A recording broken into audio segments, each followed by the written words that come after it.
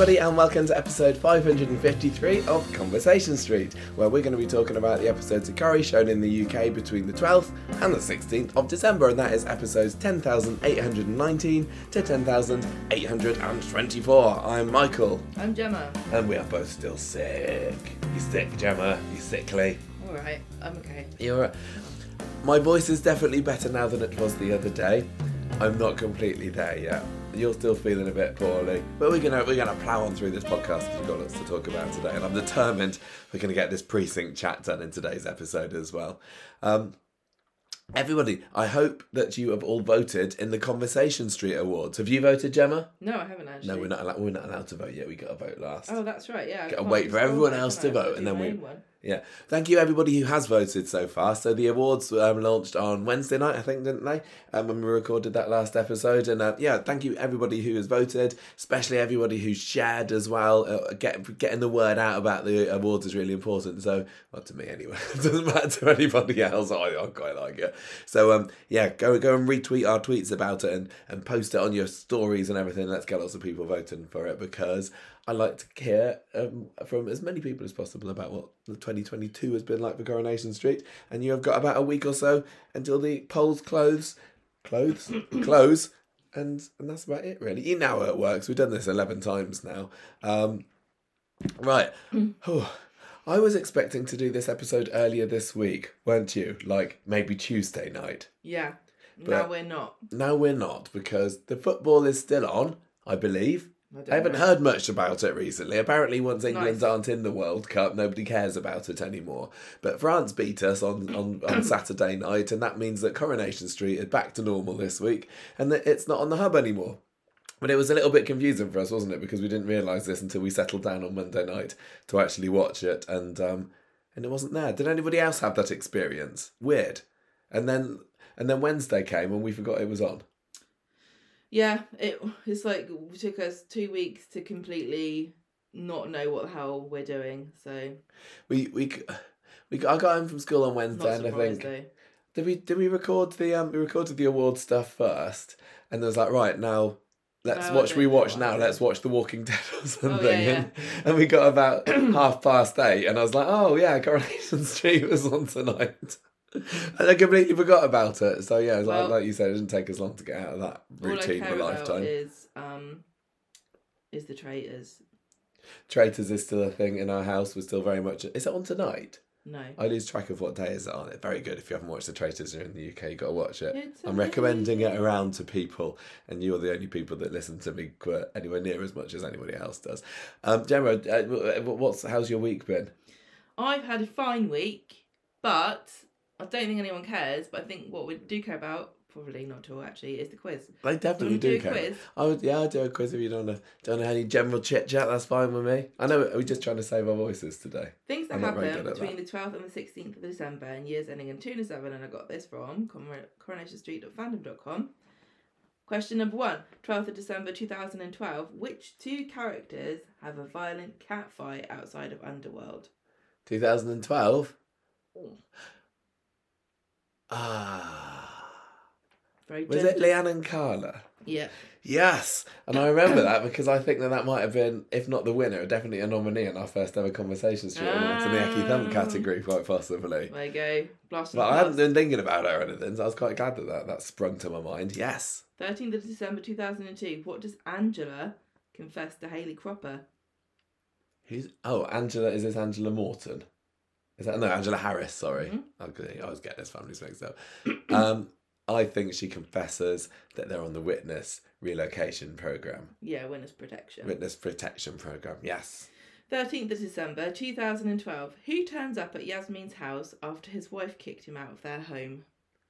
2012? 17. Okay, I was going to say, yes, the Nazir's one in it. 2017. So somebody turns up at the Nazir's house. Yeah. After being kicked out of their own home. I am going to say Sonia. Was it Sonia? Friend Sonia? It was Imran. Imran? And the clue was in when I said his wife kicked him out. Oh, I wasn't listening to the That was very foolish of me. Oh well. How embarrassing. is this the first? No, this wasn't the first appearance. Yeah, he was at the wedding, wasn't he? But was this him back into the show proper 5 years ago this week? 14th of December 2012, Carla leaves Weatherfield, but Peter decides at the last moment to stay. Where was Carla headed? What date? 2012? Yeah. I'm going to say she's probably going LA or Devon. Devon. No. LA. Hull. No, it was LA. Was it LA? It was LA. Oh, all the stars go to Hull. 14th of December 2007, what job... You don't have to pause for me to go off, just keep going. Because people can't hear what I'm saying. What job news does David reveal to the Platts that enrages Sarah? 2007. He reveals to Sarah. Yeah. And it enrages her. Enrages Sarah that David's got this news about a job. Has he got a job in Milan working for his Uncle Stephen? Yeah. Yay. But he didn't go. 15th of December 2002. Why does Kevin sack Tommy after finding a wallet? Because it had a different surname in. It said Nelson. And it should have said Harris because that was his name. I've got it had Harris in it, but it's all correct. The other way around. Okay. I was right when I said it. I shouldn't have gone any into They're Nelsons, aren't they? They were originally Harris's and they turned into Nelsons. Oh yeah, that's right. Because when they revealed everything, they went back to the original name. Right. I still get a point. Harris family. I know. Oh, you're right. Yeah. 16th of December 2002. Final question: how did Steve and Karen ruin Vikram after returning from a holiday to Tenerife? How did they nice? How did they ruin him? Yeah, how did they ruin him? By saying, you're a big drug smuggler. There's another clue in the question. How do they ruin Vikram after returning from a holiday to Tenerife? Well, I think I'm going to say that they were supposed to be smuggling drugs for him and they didn't. No, not close enough. Half a mark. That's very benevolent of you, full of the Christmas spirit. They find cocaine in the bags and Steve empties it into a canal. Oh, yeah. I knew it was something related to... That's all right. I'll take that. I'm sick. I don't know how we're going to make it through this podcast. I don't think we're going to do a very good job. We'll do that, but we've got to do it. You want to know about birthdays? Yes. Who has got a birthday in the next week? Okay. Everybody, make sure that you have bought presents for anyone who here. Some people might be dead, though, so check first. 18th of December, director Mervyn Cumming. 21st of December, John Quayle, who played Anthony Stevens. Malcolm Hebden, who played Norris Cole. Christabel Finch, who's Tracy Barlow the First. Daniel Brocklebank, who plays Billy Mayhew. 23rd of December, Noel Dyson, who played Ida Barlow. Lovely. Well, I've bought presents to all of them, Gemma, but I did go into your purse to get the money. I hope you don't mind. I'm surprised you found any in there. Is that it for our pre-podcast, for our pre-Street Talk preamble? Okay, let's talk about this week's Coronation Street. I'm sorry to everyone in advance. Listen, if you hating this, we feel worse, but also we don't have time to edit. I'm so really sorry. No, so it'll be what it'll be. We just don't have the resources to do the show like this and also edit it. No. But if you would like to help us, please become a patron. Right. Anyway, goodbye. No, not goodbye. It's not the end of the episode. No, see you later. Street Talk time.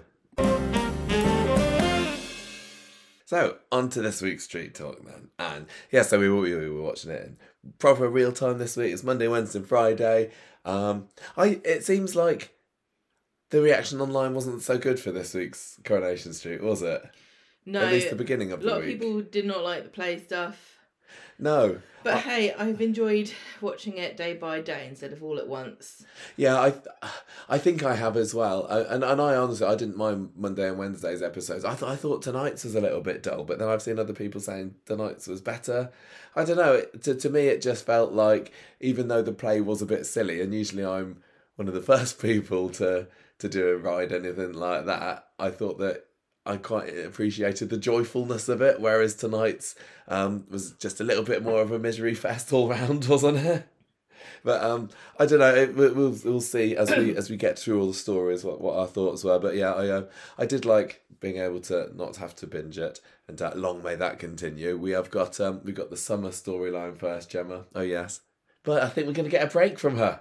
It feels like. Oh gosh, and she said, "Oh, I'm leaving. Don't follow me." I was like, "Is this Christmas?" No, nobody's following you, Summer. Don't worry. Yeah, we're going a summer break. Summer break. Well, that's what we are. I had I don't believe Summergate because it sounds like Surrogate, but maybe summer break is better for the time being. I genuinely don't. I think she'll be back sooner than you think. I know. I think it's going to be like it's going to be a matter of if we don't see her before Christmas, I'll be actually quite surprised. But we'll see. Staying on the cultists' sofa. Billy did say that they haven't heard from her, but maybe she's got herself lost because she's not that great at anything to do with real life. So we've got finding her way to someone else's house, probably a bit beyond her. Kenage à Toi is going to be our second storyline, the play storyline, and then Gemma, Lumps of Daisy is the best I could come up with this for this one. Daisy's got a lump in her boob. Oh, I thought you were talking about Daniel. He has been a bit of a lump himself, hasn't he? Yeah. She needs a lumpectomy, and I'm not talking about cancer. Tie the Knot is our Tyrone of his wedding storyline. Oh, that took me all of 10 seconds to think of. Then we've got the Max Dreamism storyline, and then what's going on with Simon this week? Seems like he's getting a bit of a storyline. We also had this week a bit of Coronation Street in the ad breaks, didn't we? We had poor old Peggy and her sister in the Age UK advert. So if anyone, if people not from the UK who didn't see this, or people watching on the Hub or whatever, there's an advert playing at the moment, and it went out first on Monday's episode of Coronation Street, which in a way it was kind of sweet, but then it got a bit sad and miserable towards the end. It was about a woman just kind of narrating her lifelong love of Coronation Street that she always used to watch with. Was it a sister? I can't remember. It's been a few days that we've watched it now. And they have clips of these two girls switching on to the black and white episodes in the 60s, and then they're kind of growing up, and we get to see all the different intro sequences to Coronation Street, and they're watching it together. And then the last shot is the old woman watching modern day Coronation Street, looking a bit miserable. Going, tell you what, now my sister's dead. She'd hate to see Peggy would be turning in her grave for the way that Coronation Street is at the moment. So she's saying, "Oh yeah, I have to watch it on my own now." And it's really sad. It was. I look to the future and I wonder, what it's going to be like. What, when I'm dead? Well, I don't know who's going to die. I have to do a podcast on her own now. This is kind of like I kind of think. We've had people say the podcast helps them, we're here, we can chat. Yeah, Peggy needs to listen to Conversation Street, doesn't she? With Becca right up. It's not like we're volunteering down the soup kitchen or anything, but I do like to think that we fill a bit of time every now and then for people who would otherwise be listening to something like, I don't know, Duran or Britney Spears or whatever the youth like. Yeah, I don't think Peggy's into that sort of thing. I bet she'd love the Archers, to be honest. I don't know what kids like these days, no idea. Anyway, I did think it was quite nicely done advert. It's all part of ITV's ongoing, commitment to mental health issues, and we're all more aware of how important that is as the years go on. So, if you know Peggy, set her up with a account and slap on Conversation Street, and you just leave her alone. Yeah, she's just heartlessly leave her in the dark with us playing. She'll be fine. She'll love it. Might I invite you? Is that too flippant? No, it's fine. You can go on to Age UK. I just want to say, if you do want to help, there are lots of different options. They give you different ideas, like, do you want to do an hour a week, or a week a month, or whatever, however long you've got. They've got an idea for how you can help with people who are suffering with... It does make me kind of wonder about flashing forward 40, 50, 100 years or whatever, when if it was just me or just you, would I carry on watching Coronation Street without you? Probably. Would you carry on watching Coronation Street without me? No. You'd drop it like it's hot, wouldn't you? I'd start a podcast about aliens that I've always wanted to. Right, Gemma, I would like to invite you, please, to synopsise the summer storyline. That's rude of you. Yeah, I've got a sore throat. It's the main story. On Monday, Esther and Mike are... I wonder what their cult names are. Anyway, they're getting excited over the phone because Summer's getting her scan and she's trying to... She knows the baby's gone and she's trying to sort of set up the possibility that there might be bad news. So she's like, prepare yourself. Is it a scan or is it a scam? Bit of both. Exactly. And they're like, no, we've got a really great feeling about this. And Summer and Aaron are like, how are we going to tell them about this baby? So Summer and Aaron tell Billy that they're going to go shopping. He's like, oh, brilliant. I want to come too. And Aaron's like, no, you can't come. And Summer's like, oh my gosh, you've dropped us in it. And then Aaron's like, because we're getting your present today. What would you get Billy for Christmas? Self-respect. I'm gonna get him some hand cream, so when he's doing his hand wringing, he can just squirt a little bit in there. And he'd rub it in nice and... Yeah. He'd have the most moisture, the smoothest hands in Weatherfield, Billy, if he had some of that. Beard lights. Beard lights? You know, those little portable battery-powered fairy lights you can weave into your beard. Anyway, now they've got to buy him a present. They didn't think this through. They go around the market and Esther and Mike turn up. They're like, oh, we're going to take you to the hospital ourselves. We're so helpful. They're just like ready to pounce at any moment this week, aren't they, Esther and Mike? As soon as Summer and Aaron are out the flat, they're there going, hello. Or later in the week, hello. Again, I do feel sorry for Esther and Mike. They've got no idea that... This is the thing that annoys me about people and how they act about Esther and Mike. They've had no indication whatsoever that Summer and Aaron aren't also as thrilled as they are about this whole thing. They've got an unwanted baby. Esther and Mike want the baby. Yes, there's been a lot of weird glances, but Summer's just generally shady as it is. How are they supposed to work out that she's lying about the baby and not lying about all the other multitude of things that she's been fibbing about her whole life? I mean, like when they got out the baby scanner, the portable baby scanner, home scanning listening kit last week, she kind of freaked out a bit about that. They don't seem to notice. They don't have very good ideas of boundaries. No, I agree with that, but I just can't get mad at people about being happy about a baby. I just think it's there's a lot of weird preconceptions about parentage still hung up. I don't know. I just feel bad for them. They just want what everyone else has, and Summer's not the one that's going to give it to them. But they don't know this. Anyway, so they're like, let's take you to the hospital. Then they get there and Aaron and Summer are like, oh, you can't come in because of COVID. And they're like, oh, that's sad. Also, don't forget, I'm pretty sure... Oh, no, it's not yet, is it? No. So, they go in and they just sit in the waiting room. They haven't got an appointment. They just sit there. And they're like, oh, no, don't know how long to leave it before we come out and tell them that the baby's died. Oh, yeah, that was the plan, wasn't it? Yeah. To make out that they have the scan and then come out there's and no say, baby. oh, bad news. So they're worried about it. Then the nurse comes over and is like, sorry to bother you, but you've been sitting there for ages. Do you have an appointment because you haven't checked in? Then Mike turns up and he's like, hello, we're here for a prenatal appointment. The nurse gives them directions. And Mike says, Esther's had a brilliant idea. Seeing as what it's going to be my name on the birth certificate, I should go in with you for the scan instead of Aaron.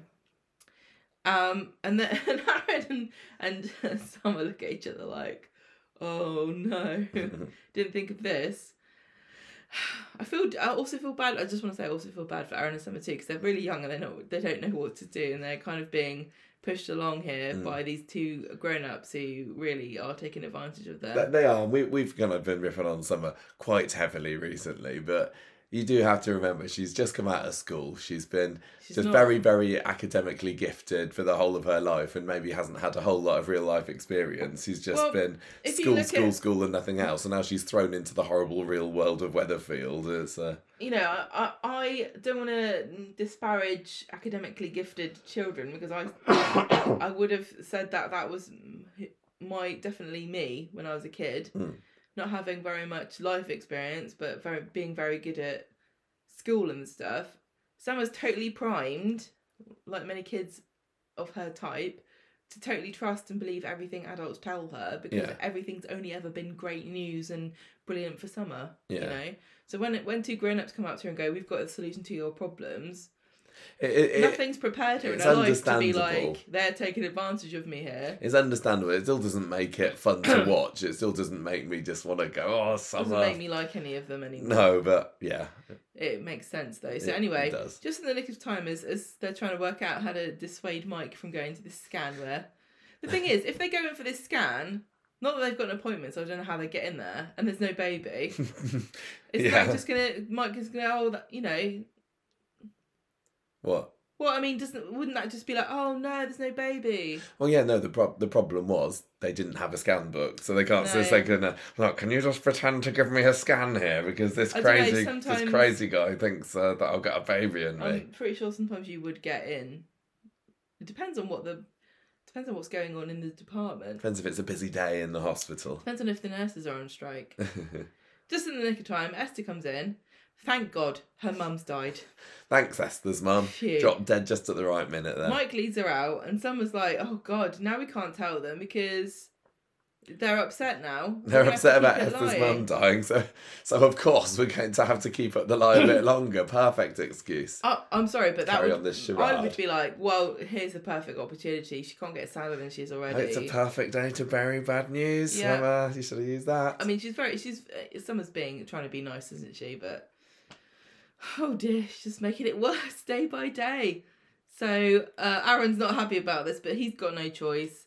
Billy's worrying, sees Summer, and they're supposed to be having Korean later, which I thought was interesting. And then they realise that they can't possibly have dinner anywhere other than Speed Dial and Bistro, so they cancel that pretty sharply. Well, she says she's coming down with a cold, so she can't go out for Korean food. I really want to go with them. What are they having? Yeah, Gemma's new thing this year is Korean food. I've become a total expert on everything Korean. I've had Korean food in a restaurant for about 3 times, so I know everything there is to know.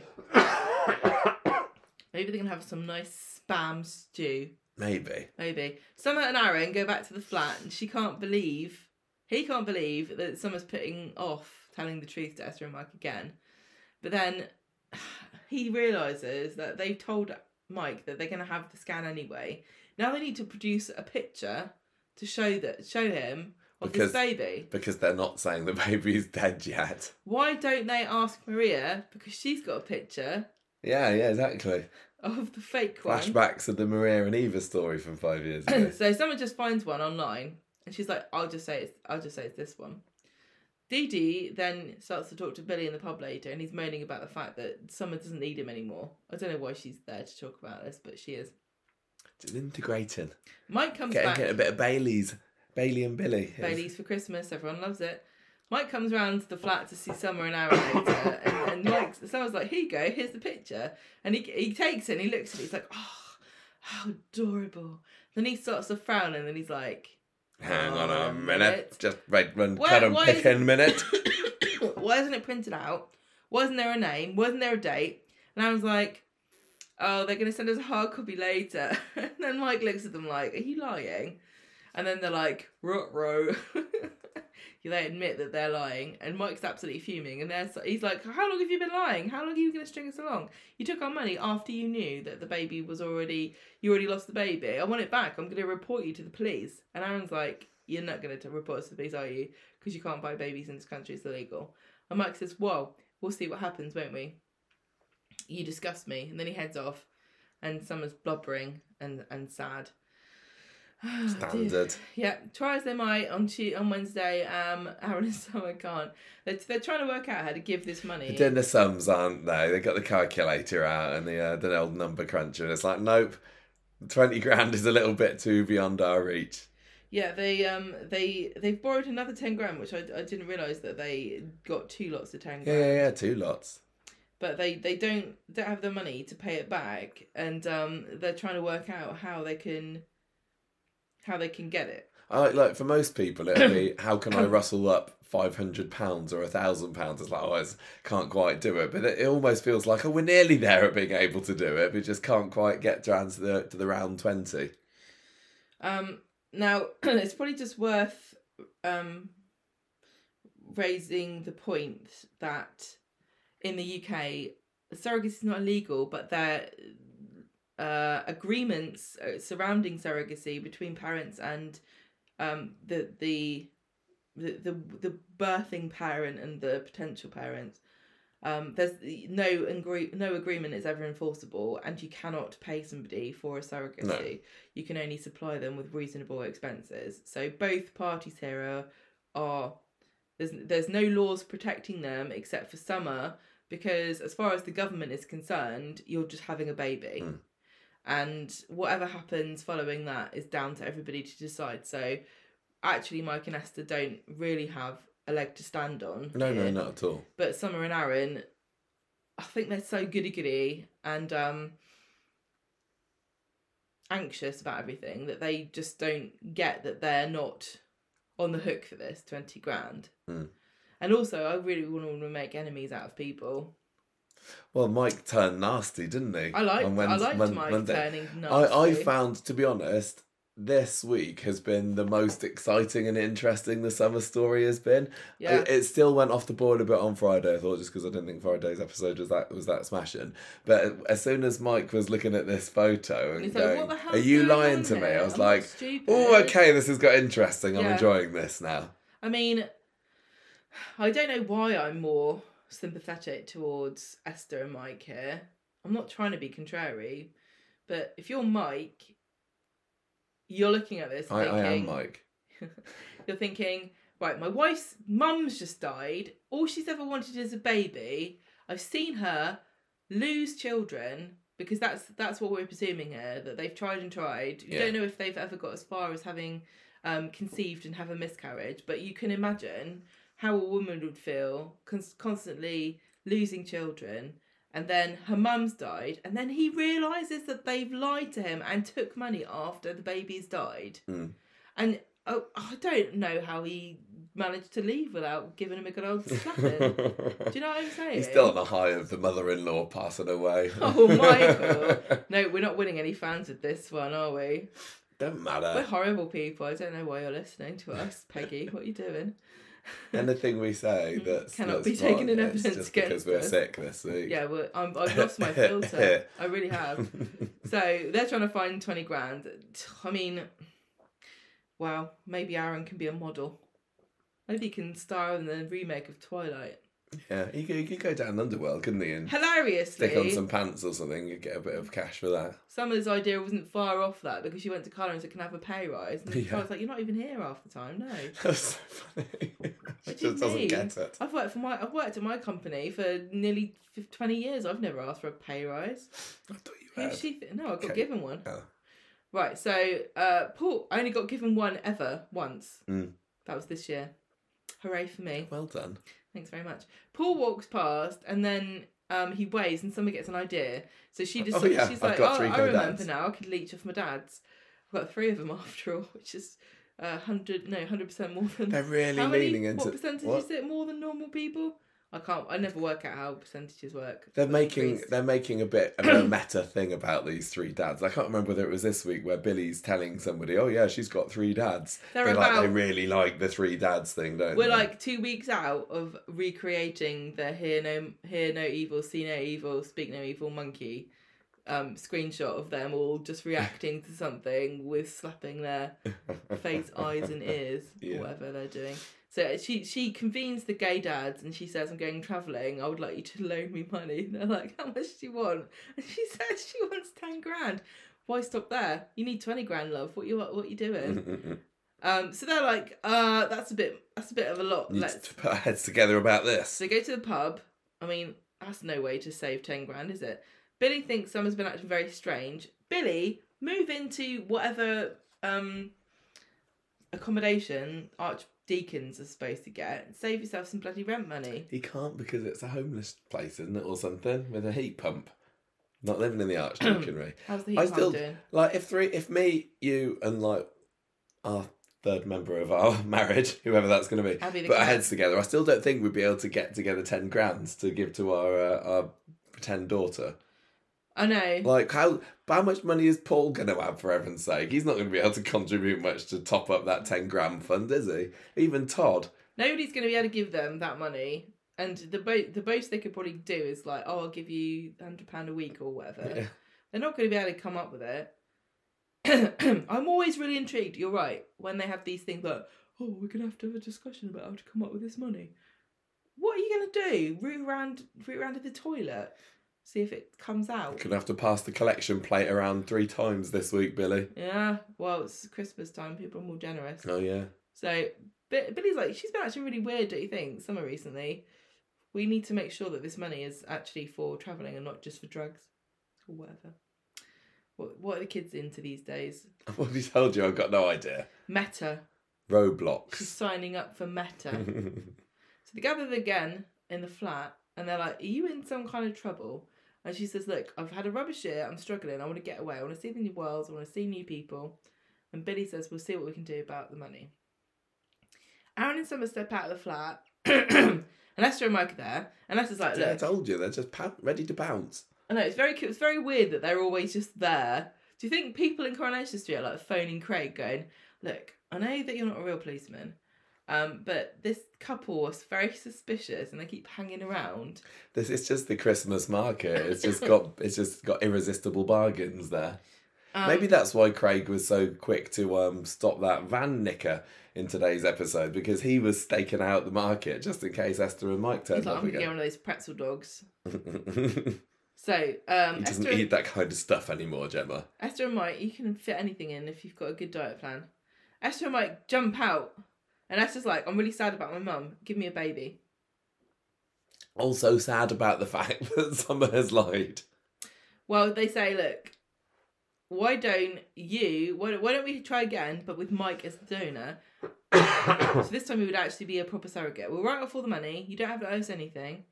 But just give us the baby. And Aaron's like, no, this is crazy. And someone's like, actually, how far through are we this episode? I might say yes. So, I usually make at least one stupid decision every episode in Coronation Street. We haven't even reached the second break yet, so I don't know whether I want to blow my load right now. Well, that's what Mike wants to do. Aaron's like, right, get out. And someone says, no, I think this is the good idea. They're back at the flat at this point. And Aaron's like, I can't believe this. And they're all arguing. And then Amy walks in. At this point, Mike and Esther have left them with this idea. And they tell her what's happening. And Amy says, this is really dumb.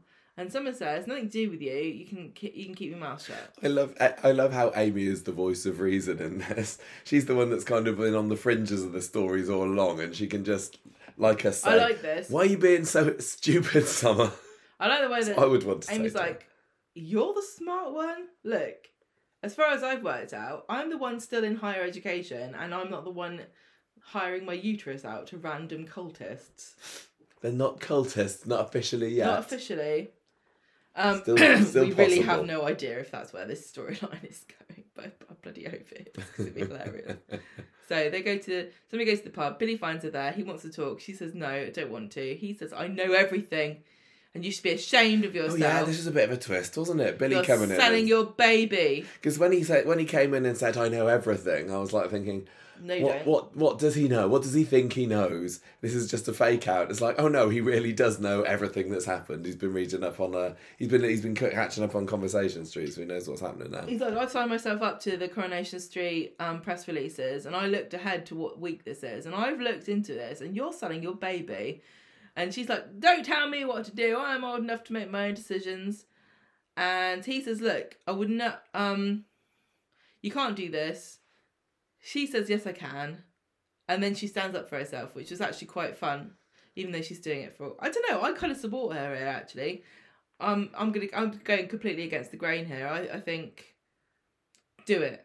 No, it's Why? ridiculous. She's poor bloody Aaron. I've been feeling bad for Aaron for the past few weeks, and yet again, Summer's showing him absolutely zero consideration. He's clearly not happy with this. No, she supposedly loves him, and she's just agreeing to do whatever it is that Esther and Mike want, just to placate them. I know, but we're coming at this from very different perspectives here, because I remember a point when we were younger, and I was looking at, like, you could sell your eggs. Remember me? I do remember you talking about selling your eggs. I can sell my eggs, and you were like, no, you're not selling I very much remember having that conversation. You were like, no, it wasn't really a serious conversation, was it? I was just like, I said, Michael, you can get like $5,000 an egg. You were like, well, you can't.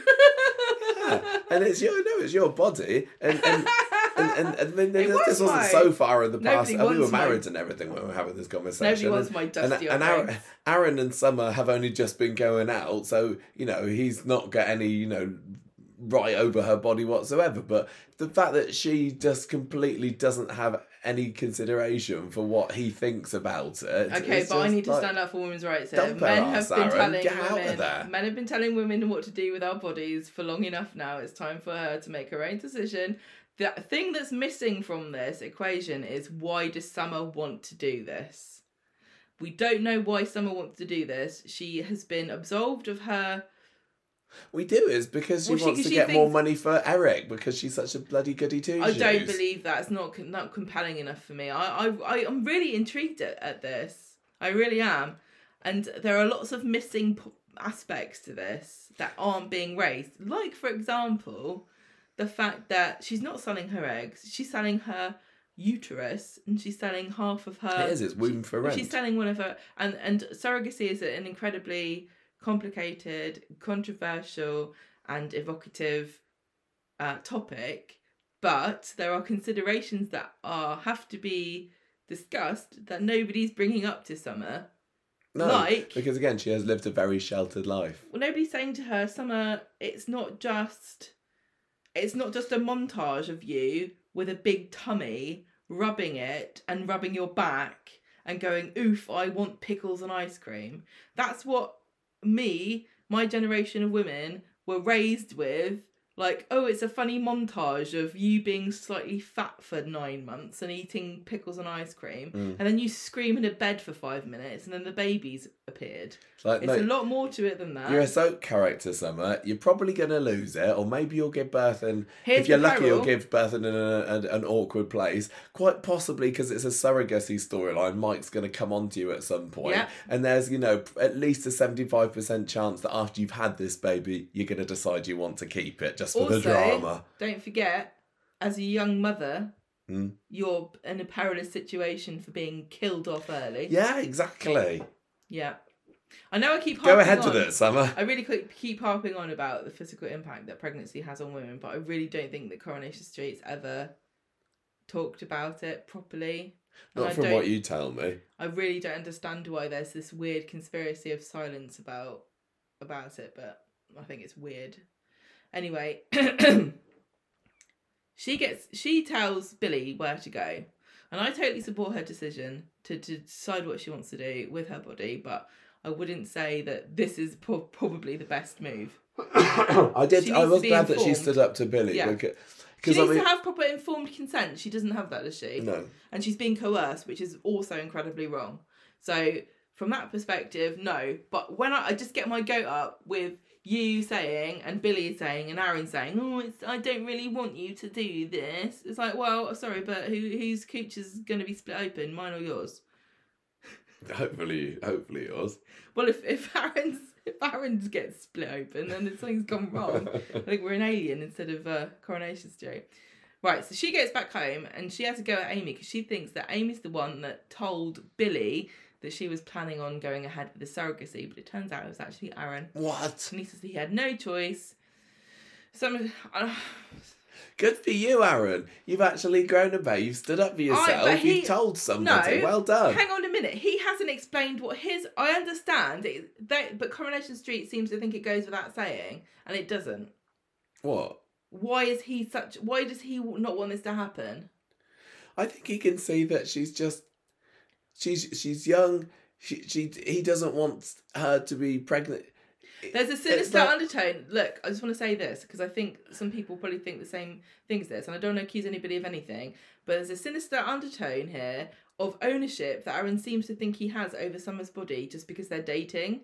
He doesn't own her body and she can decide what to do with it. He needs to articulate more clearly what the problem is. Otherwise, I'm just going to think that he thinks he doesn't want the inconvenience of his girlfriend being pregnant with not giving birth to his baby. I think it goes without saying that when you're a young couple like that, or probably of any age, to be honest, you don't want your girlfriend to be knocked up by some other guy. Oh, here we go. This is so... Sorry. It's not that, is it? Well, that's how we see it. But I think, honestly, this to me is just one of the quintessential human, like, conversations that is so complex, it's so nuanced. Every situation is going to be completely different.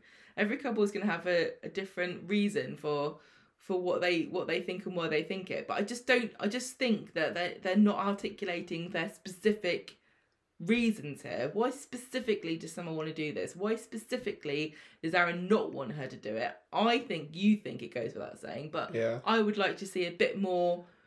I think the thing is, Coronation Street knows if Aaron really says what he's thinking, what you just said, it just sounds really obnoxious and wrong. And I don't think that you're unusual. I think that most men have the same kind of idea about that. It's not fun for anybody when a woman's pregnant in a relationship. But when the baby's born and you can't, you know, all the trouble that you've gone to, and then the baby isn't, you don't even get to keep the baby. I mean, he could also be worrying that she would decide she wants to keep the baby. He does actually say at one point. Does he? I can't remember. Hang on, no, he says that he's worried about her diabetes, I think. Oh, okay. Yeah, but if he thinks that if she decides she wants to keep the baby, does that mean that I need to have to raise this guy's baby? Or... Yeah, that's a good point. Why doesn't he say this? I don't know. Do you see what I'm saying? Yeah, I do. I'm not saying and you're wrong. I know you see what I'm saying as well. I'm not saying you're wrong. I'm not saying I'm right. I'm not saying Summer's wrong or Aaron's wrong or whatever. I'm just saying there's a lot more to this, and there's a lot of weird stuff that I'm sure people are listening to both of us talking about this, and they think I'm balmy or they think you're balmy. Probably. But I don't think anyone's wrong. I just think that this is the sort of situation where it's such a morally weird grey area that you can't say that 100% that this is the right choice or this is the wrong choice. But it's very very sad for Summer and Aaron that Mike and Esther have put them in this situation where they're facing such a really weird, unusual, hard moral decision to make, and are they even 20? I don't even know. No. It's tragic. Summer's only just turned 18 last summer, hasn't she? Well, nice, healthy, good young uterus there, nice chromosomes. I do, but I'm like wondering why do they want her baby so specifically? Is it literally just because they were looking for, you know, a miracle to happen and they were praying and then Summer came along? So I honestly think that's it. I don't. Or is there something more sinister about it? I'm still kind of going around this whole culty thing, which I know is not going to happen, but I can't get it out of my head. Like, is there something about the Spellman DNA that they need to get their hands on, or are they going to sacrifice it at the altar? Or I don't know. It's just like there are plenty of other ways that you can go about getting a baby without hounding one specific particular girl. I know, and again, I've said this before about a million times. But it's not just about the story, but it's about who you are and where you are in your life when you consume the story. And we are both at particular points in our life. Certain things have happened and not happened. We don't have any children. We've got a cat. We've got a cat, which I am sorry did not birth myself. It was a surrogate. So our perspective. He adopted her when she was 3. Our perspective, foster child. Our perspective is different from somebody who is a mum, who is a biological mum. Somebody different who adopted a child. Somebody different who has had miscarriages, tried for a child, never had one. Everyone's going to have a slightly different approach to this, and I don't think anyone's right or wrong. But one thing that I want to Coronation Street, what I think Coronation Street is good at, is sort of showing perspectives, different people, and let's talk about it sensibly and nicely together, and try to come to understand each other's perspective. Which is why I'm kind of a bit disappointed that I'm not really getting articulated very clearly the perspectives of all the different people. It's because it's not really. It's a major storyline, but there are so many characters involved that we're only really getting broad brushstrokes of, you know, I'm Billy, I don't want you to throw your life away. Okay, yes, it makes sense. I mean, I can fill in the blanks, but I don't really want to fill the blanks in. I want them to have a really big, meaty, sobby conversation about this. The same with Aaron and Summer. The same with Esther and Mike. Do you see what I'm saying? I feel like I'm getting a Monet where everything's just like slapped all over the place, and I'm standing. I want to see the whole thing. Yeah, a nice, proper, big dialogue-heavy sort of scene probably wouldn't go amiss here. You're right. Yeah, I don't know. I think, but again, other people are going to get something different out of this. Let's carry on. I am really enjoying the dilemma. Like I said, this is the best this story has been. Aaron's like, sorry, I didn't have any choice. I had to tell Billy what you were up to because I don't want you to do it. Someone says, I'll never better trust you. He says, don't break up with me. She says, I don't know if I want to, but I don't want to spend any time with you. And she cries and he leaves. On Friday, someone's getting stressed in the cafe. It's Bernie's offering to use the divining rods on the herbal teas. This is why I was disappointed that Bernie didn't take these children to task last week or whenever it was about the Ouija board, because she knows how to set one up properly and that was not correct. So Billy and Aaron come in, she leaves, so they look for her and they spend the whole episode looking for her. Yeah. Which I kind of missed. I didn't realise that I hadn't seen her since the beginning of the episode. No, she does. She's there in the middle. He finds her for a bit and then she goes off Billy and Aaron again. look for her. Then they go to the flat and Billy's like, we've got to stop her from doing this. I think Billy's just convinced that she doesn't realise that she's being taken advantage of, and if he genuinely thought that this is what she actually wanted, then I think he might be a bit more supportive. I don't know. And if I was Summer, here's a thought. Summer just turned 18, and this isn't necessarily what she thinks, but from a story perspective, you could say something like, I'm 18, I got my letter from my dad, and I've lived without him for all these years, but it made me think about my dad and how, although he's not here anymore, I'm still connected to him, my genes, and I was thinking, he died young. I don't know how long I'm going to live. I've got diabetes and I keep fainting all the time. I could die tomorrow. I'm joking, obviously, because she's so dramatic. She is very dramatic. She hasn't had a good fall for a while, actually. She's due a good tumble. What if she was thinking, I want to leave a legacy. I want my dad to live on. I want my genes to continue in this world.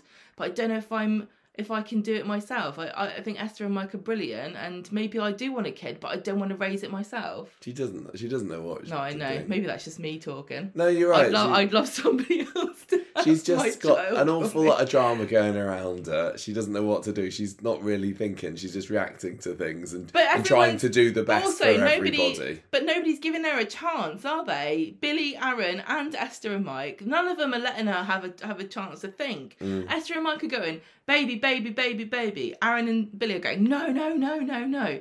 Does she even know? All she knows is, she only knows how to react to what people are saying to her. She doesn't know what she actually thinks. She hasn't been given a chance. Yeah. I'd maybe find a scene with... I suppose we had a little bit of her and Amy, and Amy's more on the no, don't do it side, you crazy. Well, she had a pregnancy that she didn't keep. So maybe like her and Jacob, because he was seeming to get a bit close to her a few weeks ago, wasn't it? And kind of being a friend to her. And he's like the chillest out of everybody in this storyline. And I know he's only tangentially linked to it, but maybe he would be a good sounding board for her problems, do you think? Not into Jacob at the moment. You're not into... I know you're not into Jacob at the moment, but I think that he might be able to offer some unbiased words of wisdom to Summer in this predicament she's got herself into. So much drama. This is fictional. We all just need to remember this is fictional. So Billy summons Esther and Mike to the flat to tell them and threaten them with the police and say, you're taking advantage of Summer, she will not be your surrogate. And they said to her, it's none of your business, actually. This is God's will. Which I thought was quite nice. Because Billy's like, damn. He says, I think I know whose side God would be on this one, actually. And God's like, I don't know, I've got a lot of begats in the Bible. God's like, don't make me take sides here, guys. You sort it out yourself. I love a bit of begatting. That's me. Billy strides up to Summer at the market. There you go. And he says to her, I'm going to report Mike and Esther to the police because, as Gemma told you in the podcast earlier, surrogacy is not an enforceable agreement and you can't force people to have a baby for you and you can't pay them because it's rude. And she says, if you go to the police, I'm never going to talk to you again. And I'm going to... And for once on Coronation Street, it's not an empty threat. So Paul stops Billy at the police station door and he says, don't do this. If you do this... I kind of missed his argument, but he was like saying, don't do this. If you get them, then they're going to spread all the muck about Summer and she's going to make out that she's the villain. I don't know. Just don't do it, really. I mean, honestly... They've got enough problems at the moment. People are stealing knicker vans. I don't know. There's definitely something to be said about vulnerable women being coerced into reproductive, situations that they don't fully understand. That I cannot get behind that at all. But equally, Billy can shut up. So I'm just a dilemma. Yeah. Night falls. Billy's looking sadly on the street. Didn't report them after all. Paul says you did the right thing. Summer's going to come around. Aaron calls Billy and Paul to the flat because they don't know where Summer is. She's left a note. She says, I'd go on and I don't want anyone to look for me. Aaron says, it's all my fault. And it's your fault too. You judged her and you didn't support her.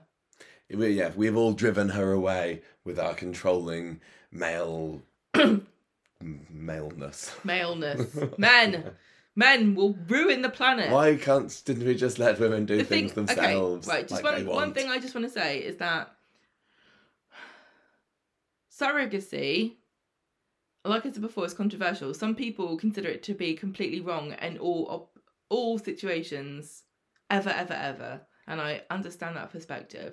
But certainly, lots of people can understand the selfless act of carrying a child for other people to give them the joy of having a child which is in some way or not biologically related to them, right?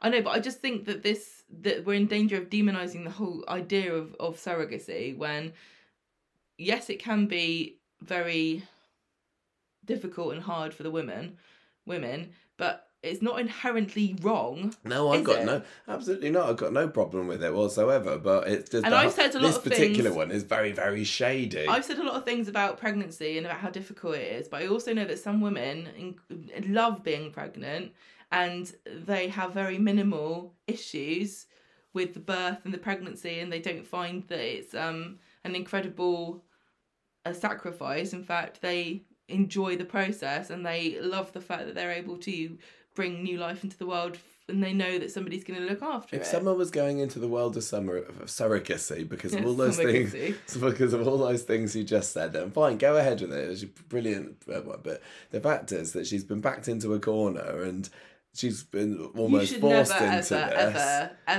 Ever be carrying a baby for somebody because you owe them money. No, that's what it was. She owes them money and she also wants to help out Eric. Well, I think she'll find that if she goes through with this, then Aaron's not going to be hanging around with her anyway. So can I also just say, I just want a tiny bit of blame here goes to Aaron. For what? I know, I'm sorry. Not standing up to her sooner. No, this is really bad to say, but his dad's abusive and he's letting his girlfriend sell their baby. Come on. Are we going to judge Summer but not Aaron? There's a lot of judgment going on here in this story for different people, not just us, judging Summer for her choices. Aaron's just standing there like, why doesn't he just say, my dad's not worth this? Well, you know what Billy and Esther and Mike would say about that? Only God will judge us. Only God can decide. Well, we can. Do you know what I'm saying? Yeah, of course. A little bit of perspective. I don't know. Lots of people are being very silly in this storyline. It is all just silliness, isn't it? Yes. What do you guys think? What do you just politely tell us if you disagree? It's fine to have a disagreement, but I want to know what do you think? I don't know. I'm saying lots of different things there, and then I change my mind immediately that I say it. I also felt a little bit sorry for Mike and Esther during this as well, which I didn't know whether we were supposed to. But when he kind of went nuts on Monday, which was that brilliant scene where he realises that she's been lying to him all this time, I thought, well, yeah. You tell her that she's being a cow. You thought that you were getting a baby out of her. She's been lying to you for weeks now. You've got every right to be angry at her. A tiny bit of you would know that you're doing something wrong, but the biological urge to have a baby is just incredible. And Esther and Mike, they I don't know whether they think they're doing anything wrong anyway, if they're doing it for, for these religious beliefs. But you can also argue that they genuinely, whether or not you think that there's a bit of them that knew this was wrong, you can still argue that somebody would genuinely think, hey, listen, you don't want to have an abortion, you've got a baby that you don't want, I want a baby, this could work out. You need money, I'll give it to you. That is how it started a lot more innocently than it's become, hasn't it? This is kind of the lesson, That's isn't it? soap for you. The lesson of the story is that it's a lot more complicated. And I don't feel qualified to talk about this at all, but we've just spent 40 minutes talking about it, so... Yeah, I wonder what's going to happen with Summer now. Now, we know at the end of the episode she hasn't made her way to Esther and Mike's, according to Billy, but it wouldn't surprise me if she does go over there. But if they do ensnare her in, then I feel sorry for her because they're going to massively take advantage of her guilt and vulnerability, aren't they? So, for her own good, I hope that it is Billy and Aaron, or probably Paul, or somebody that's a bit more level-headed in this whole situation, that they're the ones that find her. But leave it for a little while, guys, okay? Did you see that artificial womb that they invented that they can grow lamb fetuses? Oh, there we go. That's what they need. It's like a big sack. And I don't think that you can conceive a child in this fake. It's definitely not humans. I hope that you can conceive a child in the sack. That's where it most often happens. Sorry, carry on. Who knows what is going on in sinister laboratories around the world? But as far as I know, it's only been done with lambs. So the lamb fetus. So it's been it's grown into something that you can pick up. I don't know. But you put it in this kind of like Ziploc bag and you connect it to all this stuff and it grows into like a boil in the bag rice. It's a boil in the bag lamb. Boil in the bag baby. Do you think you can put seasoning? I know who knows what's going on in Sinister Labs. Do you? Rachel. No, we can't talk about that. Not allowed to talk about our friend Rachel that's got a top secret job. Not at all. Anyway, so that's probably the most animated we've ever talked about this particular story. So it sounds like they're doing something right. This is probably the first time we've both had a strong opinion about what somebody should do. Yeah. And you're taking the man side, predictable. The thing that's kind of grating on me a little bit here is that the men are telling someone what to do with her own body. But they're a bit right. You know it, Gemma. It's really annoying me because she should just be able to decide. But she's not. She's being coerced. It's reproductive coercion. But let's put this to one side. Oh my God. Let's take a more light-hearted storyline for a bit. The Kenage à Trois. This is a very, honestly, I know that this is a very, very touchy subject and a lot of people have very, very strong opinions. I just hope that if anything we said you don't agree with, please write in and tell us, and we'll read it out. But just don't be horrible to us and give us a 1-star review just for anything we just said in the past half an hour.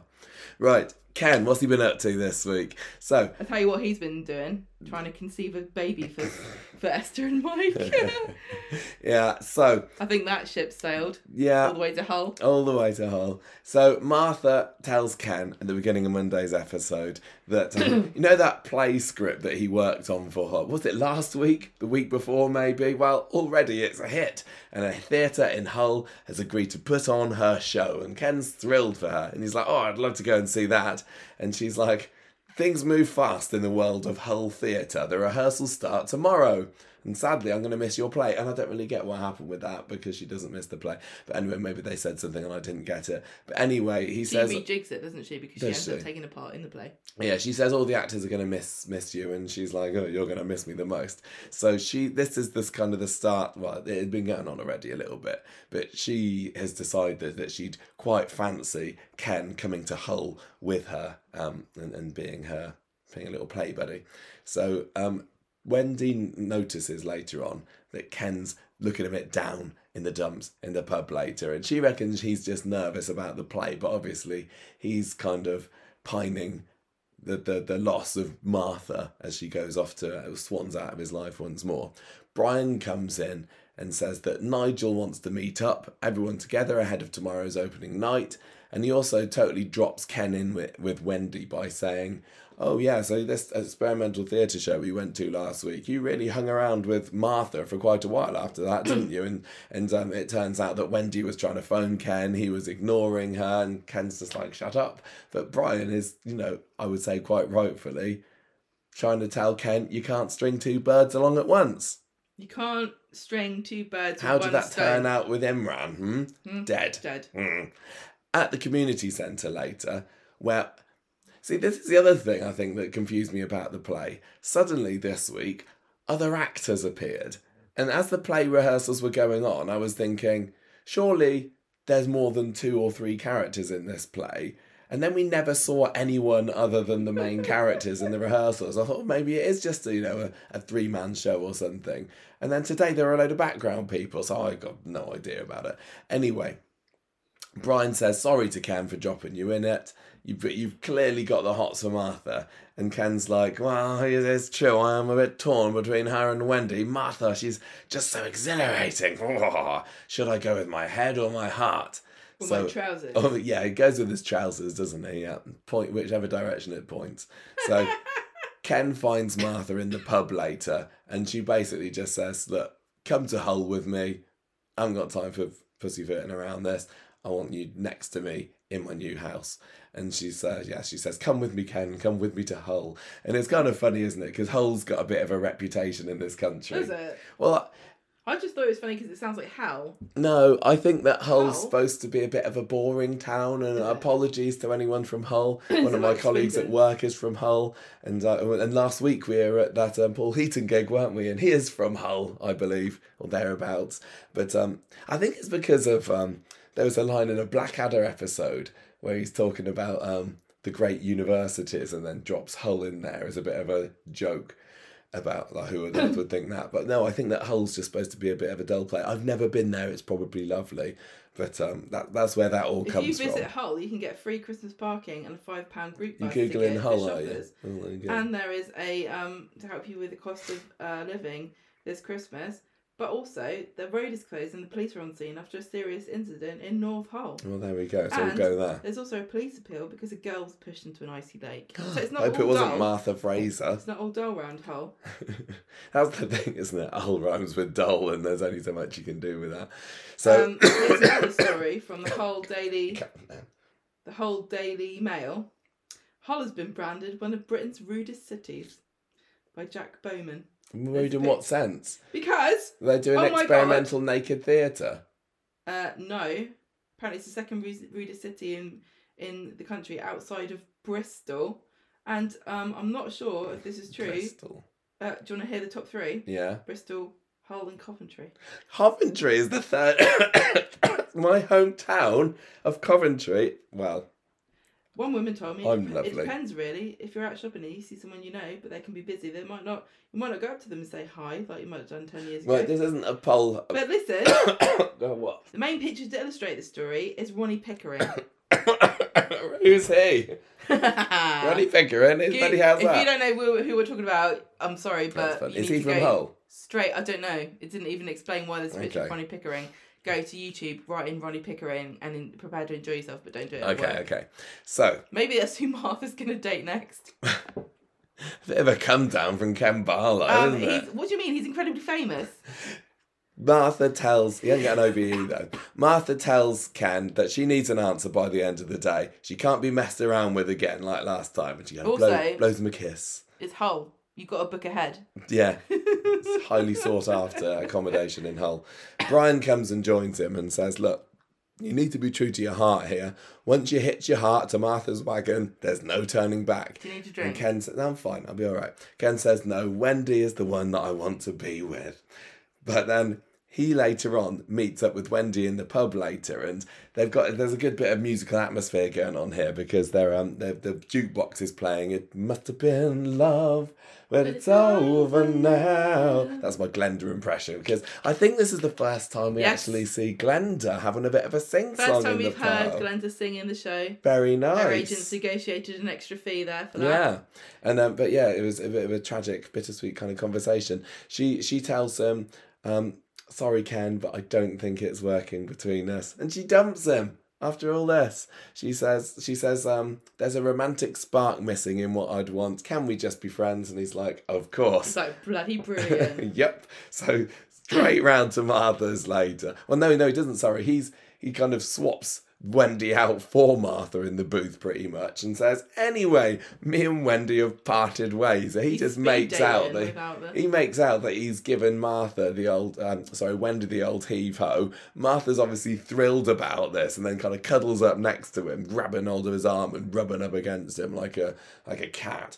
And she kind of starts talking about their guilt-free future. Hull is our oyster, she says. I'd say it's more like a winkle. Back at number 1, Ken fills an incredulous Brian in about what's happened. Brian has an ill feeling about this. And on the eve of the play too, and they're making a load of jokes about Macbeth and superstition, and Ken's putting a curse on the play and stuff and everything. And Ken says, don't be so stupid. Nothing is going to go wrong. Nothing can go wrong. So, is it too late to make a joke about Ken's winkle after what you just said? Well, I think the moment's passed. Grasped it with 2 hands. Were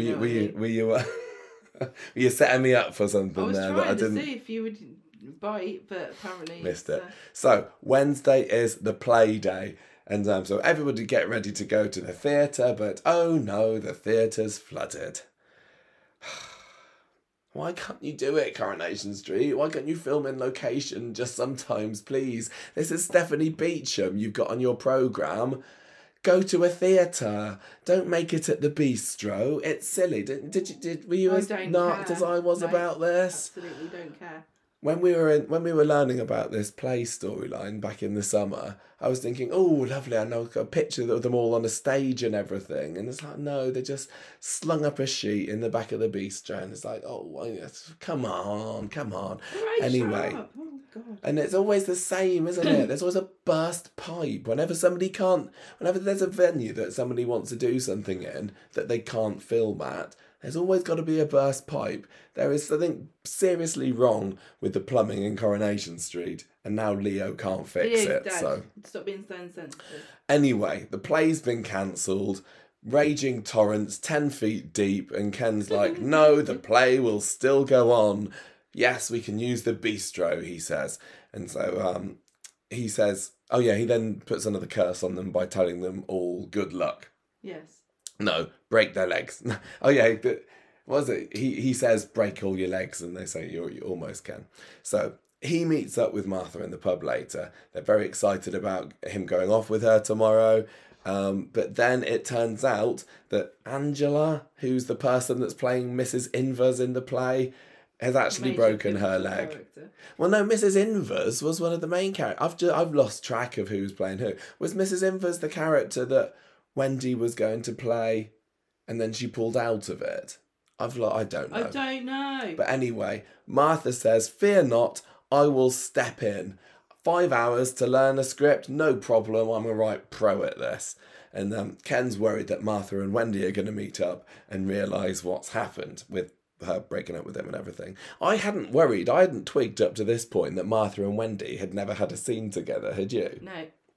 I think maybe part of the problem that I had with this story, as much as I did kind of enjoy the love triangle thing, is that there wasn't that tension between the two women. But anyway, they weren't. They didn't know that each other. Yeah, they weren't like all rivals. No, but anyway, bistro later. Preparations are in full swing. George, Eileen, and Sean turn up, followed by Wendy. And Ken's trying to show Wendy to her chair, just anything that so she doesn't meet up with Martha. But she wants to go and pop backstage to see the others. And Ken's like, no, go to the bar, get us a drink. So she's like, dutifully goes over there. But tragedy, Martha comes out. She needs to buy Mary a drink, so she goes to the bar too. So then finally, we have this great meeting between the two loves of Ken's life, Martha Fraser and Wendy Papadopoulos. And Martha realises who she is because she has to give her name at the bar because it's like Starbucks or something. And she introduces herself, and Martha does and says, look, didn't want there to be any hard feelings between us. You know, what with Ken being with me now. And Wendy's like, what, excuse me, Ken's with you? And then she fills Martha in on exactly what happened. Because Martha's like saying, oh yeah, he dumped you, didn't he? And Martha's like, nobody would dumps Wendy Papadopoulos. Thank you very much. Maybe we should have a little chat. So anyway, the play begins. And we get to see a bit of Brian on the stage, don't we? Yeah. With his massive ears. He didn't have the ears on the poster, but he's got the ears back for the actual play. Added extra thrill. How did you find Brian's performance? I thought that the script that he read and his performance was actually really, really good. And I think that Peter Gunn showed incredible skill towing the line between stupidity and actually effective. So did I. I mean, we haven't talked about this, have we? No, we haven't. I thought that Peter Gunn actually did a pretty decent job because the character that he was playing was a bit of a kind of toffee-nosed toff, wasn't he? And like, did he even have some fake teeth? Yes, in? he Yeah, did. he did. And he's like, and he was sort of projecting his teeth and... Yeah. But the script that he read, which is supposedly written by Ken, was actually quite beautiful. Yeah. I thought it was still silly... Yes. But it wasn't so over-the-top silly as Brian has been in the past of this. I thought it was so well pitched. Yeah, I was very pleasantly surprised by it, actually. And this is obviously a comedy storyline, so you're not expecting full-on, thespianism, drama or whatever. But yeah, it was good. Audrey seems to be loving it. The frustrating part about it was that it wouldn't have been so impactful if it hadn't been for his ridiculous over-the-top performances previously where you didn't think that he could pull this off. So part of it was the surprise and appreciation of his... Because if he'd done this all along, it wouldn't have been as affecting. But I don't know if it was worth... I don't think the scenes of us having to watch... Shut up, Brian. I don't think he needed the ears. I think that they were there to make the Corrie viewers laugh. No, but I think Peter Gunn... wearing fake teeth in the ears and still doing a stupid impression of somebody with goofy teeth and still actually being able to affect you in an emotional way kind of feels like if I was doing a little, for your consideration, best performing, I'd put that in there because it takes a lot of talent. And I just think that if I was actually in the audience of this play... and there was a guy out there with stupid BFG ears, I wouldn't be able to take him seriously. I think personally, for me, I was just pleased that he was able to tone it down a little bit. Well, if you were in the show in real life, there's a lot of things that you might... And Wednesday's episode, we need to remember, is the one that lots of people didn't really enjoy. So I think the majority didn't enjoy this, but I thought it was good. Sean's asleep during this.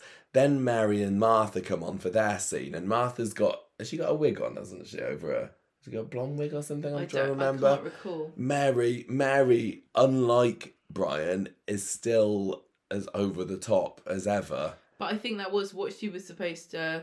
I just couldn't get behind her. Patty delivered exactly what was expected and asked of her here.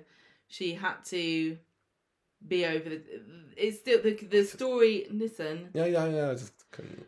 I'm sorry. The story requires her performance to have not been that good because it builds into what happens on Friday with Brian. I know. But I'm going to say, I don't think that the payoff here is going to be worth this silliness. And I was imagining if you were flipping through the channels, not that anybody ever does this anymore, and you were like, oh, I wonder what's going on Coronation Street, and you flicked through and you got to Mary, what would you think?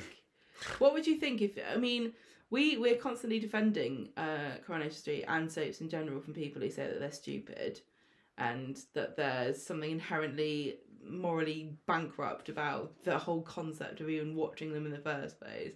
And I talk a lot about snobbery, the social issues they tackle, the very real change that they affect in society, the fact they reflect what's going on in the world in a very honest and true sense, the skill of the actors and the writers and the directors and everybody.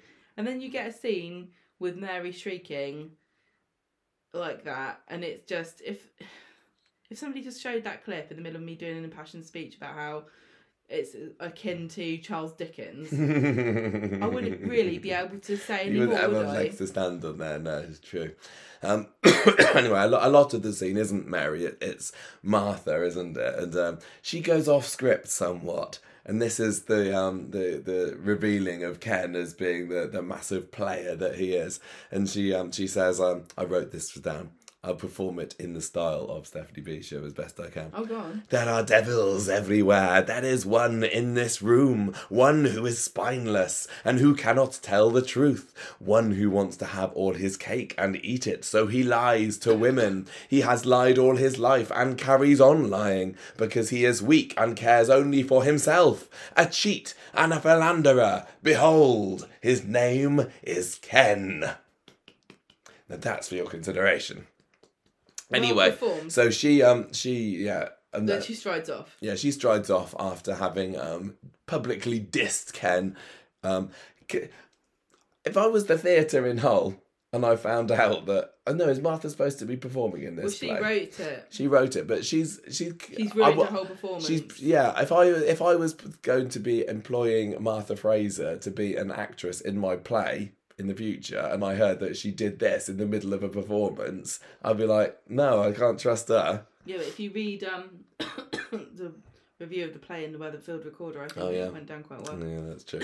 Anyway, so Ken is there, and he just looks confused, really. He and Roy and Audrey are there going, what the heck is going on? Anyway, well, Ken knows, really. I think Ken's just confused that he's not got away with it. Yeah. Even though it's just a repeat of what's been going on for his entire life, basically, with women. So anyway, he goes and finds her in Debbie's office to apologise, and she doesn't make it easy for him. She says, you are still the same self-centred little boy you ever were, a girl chaser, which I thought was a nice little kenning, is it, to describe him, who never grew up. She kind of makes... What's kenning mean? I think you have a look at it. I think it's a kenning. Kenning is a type of poem, and it'd be quite apt if it was a kenning for Ken. She kind of almost makes Peter Pan analogies towards him, doesn't she? Which is quite apt considering there's a Wendy involved as well. Anyway, Ken's like, look. Say it again. What's a kenning? A girl chaser. Is that right? Kenning is a special type of poem that describes an object or creature without ever using its name. Yeah, such as. Plant grower. Yes, I knew it. Skin Key burner. Stage 2 teacher, everybody. Skylighter, earth healer. What does that mean? Girl, what? Earth healer. Plant grower, skin burner, skylighter, earth healer. Son. Yeah. Anyway, so girl chaser Ken says, look, we could work this through. No way, says Martha. But what about Hull? Forget about Hull. As far as you're concerned, you can go to hell. I didn't like that. You didn't like that line, did you? No. I kind of liked the idea behind it, but it didn't work. The line itself wasn't quite as good as it could have been. I also didn't really like Martha's speech. Didn't you? I thought she performed it perfectly, but I didn't like the way it was written. The script. I thought it definitely felt like something that you could have ad-libbed, which is not really what you want, is it? But she was ad-libbing it. Yeah, but in the fictional world. So Brian finds Mary later and says, well, you were terrific in this. You just... she's upset that the Gazette reviewer didn't turn up. He said, don't worry about any of that. You knocked it out the park, girl. So she's pretty happy with this. Ken finds Wendy in the pub later and says, sorry about earlier. Can I take you to dinner to apologise? And she's like, nope. mate, sorry, it is over. In fact, I'm going to Hull with Martha, who then turns up and they swan off together to Hull, and Ken's just left looking somewhat regretful at the end of the episode. So that is the end of Martha and Wendy. And who'd have thought that they'd just be going off together? I like that. I want them to become Corrie's first lesbian wedding. I've seen that online. Yeah. Who knows, maybe. Friday's episode, the play stuff is mostly over, but this is just the coda to it, I suppose. There's a funny scene at the beginning in the cafe with Peter and Adam kind of ribbing Ken about the whole everything that happened the previous night. And Ken says, well, at least I didn't marry both of them, as a bit of a sly dig to Peter and his escapades with Shally and Lucy. And then Mary comes in. She's all dramatic. She's got her headscarf on and her celebrity glasses on, and she's just all being very over dramatic about how terrible she thinks that the play went. And she's not wrong. She's not. No, she's down in the dumps. The Gazette gets delivered, and it's apparently got a review in it. And Mary's like, I don't want to know. It's probably utterly scathing. But before long, temptation gets the better of her, and she reads out this review and is actually quite pleasantly surprised to find out that the reviewer thought that it was awesome. Well, she was awesome, and she's described as a touchstone performance against which all future Weatherfield players should be measured. And I was watching this tonight and thinking, are we supposed to think that? Thankfully, it gets revealed towards the end of the episode where this all came from. But I was really seriously scratching my head here and thinking, are we supposed to think that Mary did actually give a good performance, so we just should be happy with her? Little bit confusing, but it all comes out later.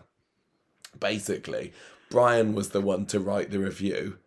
I don't know whether they really clearly explained about how Brian was able to write a review for the Gazette. I think it's a clear...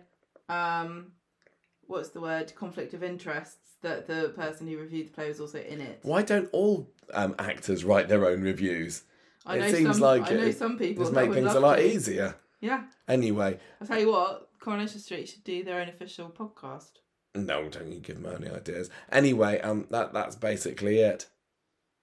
Well done.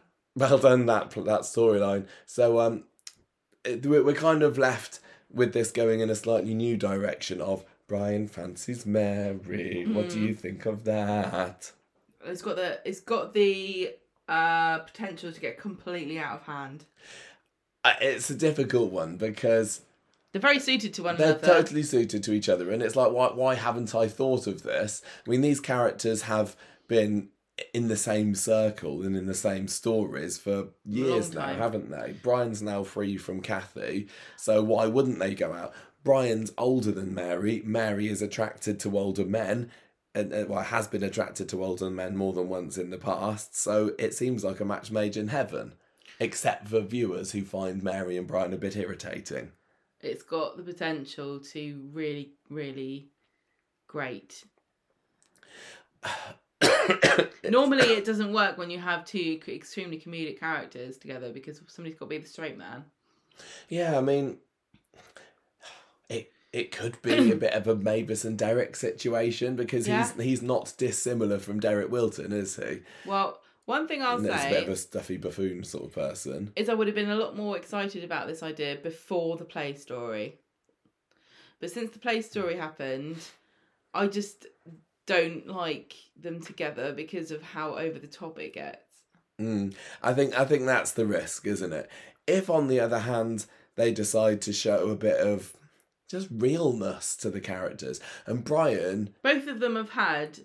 Yeah, they both have. I know I always seem really down on Mary, but Patty Mary I used to really love. Job. She has done some great serious stuff in the past. She's fallen into the trap that they've gone down with Kirk, where they've forgotten all of the things that make them an actual character and just turn them into a joke machine. Mary, to me, was at her best when she was the nanny to the twins, to Artie and Asher. She had a bit of humanity there, and she was maternal and caring and concerned and human, and now she's just silly. Yeah.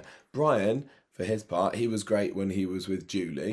When he came into the story, he was, a fairly sensible head teacher at the school where John Stape taught. And he has had some super serious scenes, like, you know, can't forget the witness statement scene with Abby last year. He read out the, He's been brilliant. Yeah. Was that the right word? Victim impact statement, that's what it was, wasn't it? He's been brilliant. So if they draw on that, this could be a really lovely couple. And I've seen lots of people online saying, oh yeah, that they'd be perfect for each other. And I think that they could be perfect together. It just depends, what tone they want to give this, really. You've got to dial it down by about 50%. It does make me wonder that, part of the problem with Kathy and Brian as a relationship is they just never appeared. Like, we still haven't seen Brian's flat for donkey's years now. Yeah. And there months went by when Brian was not, we never heard from him. But Mary has, she's always been in the spotlight to some extent, hasn't she? Even if it's just been as a side character coming into the roses and saying something silly about what her mum's been doing. So this could be an opportunity to get more of them as well. Things that could be quite exciting developments from this relationship include Mary getting a job at the cabin with Brian, and we actually get to see more of that, because I think those two would work really well together and be quite funny. Yeah. Because it'd be a way to get them in as a couple without having to revolve the story around their relationship, which can be a death sentence.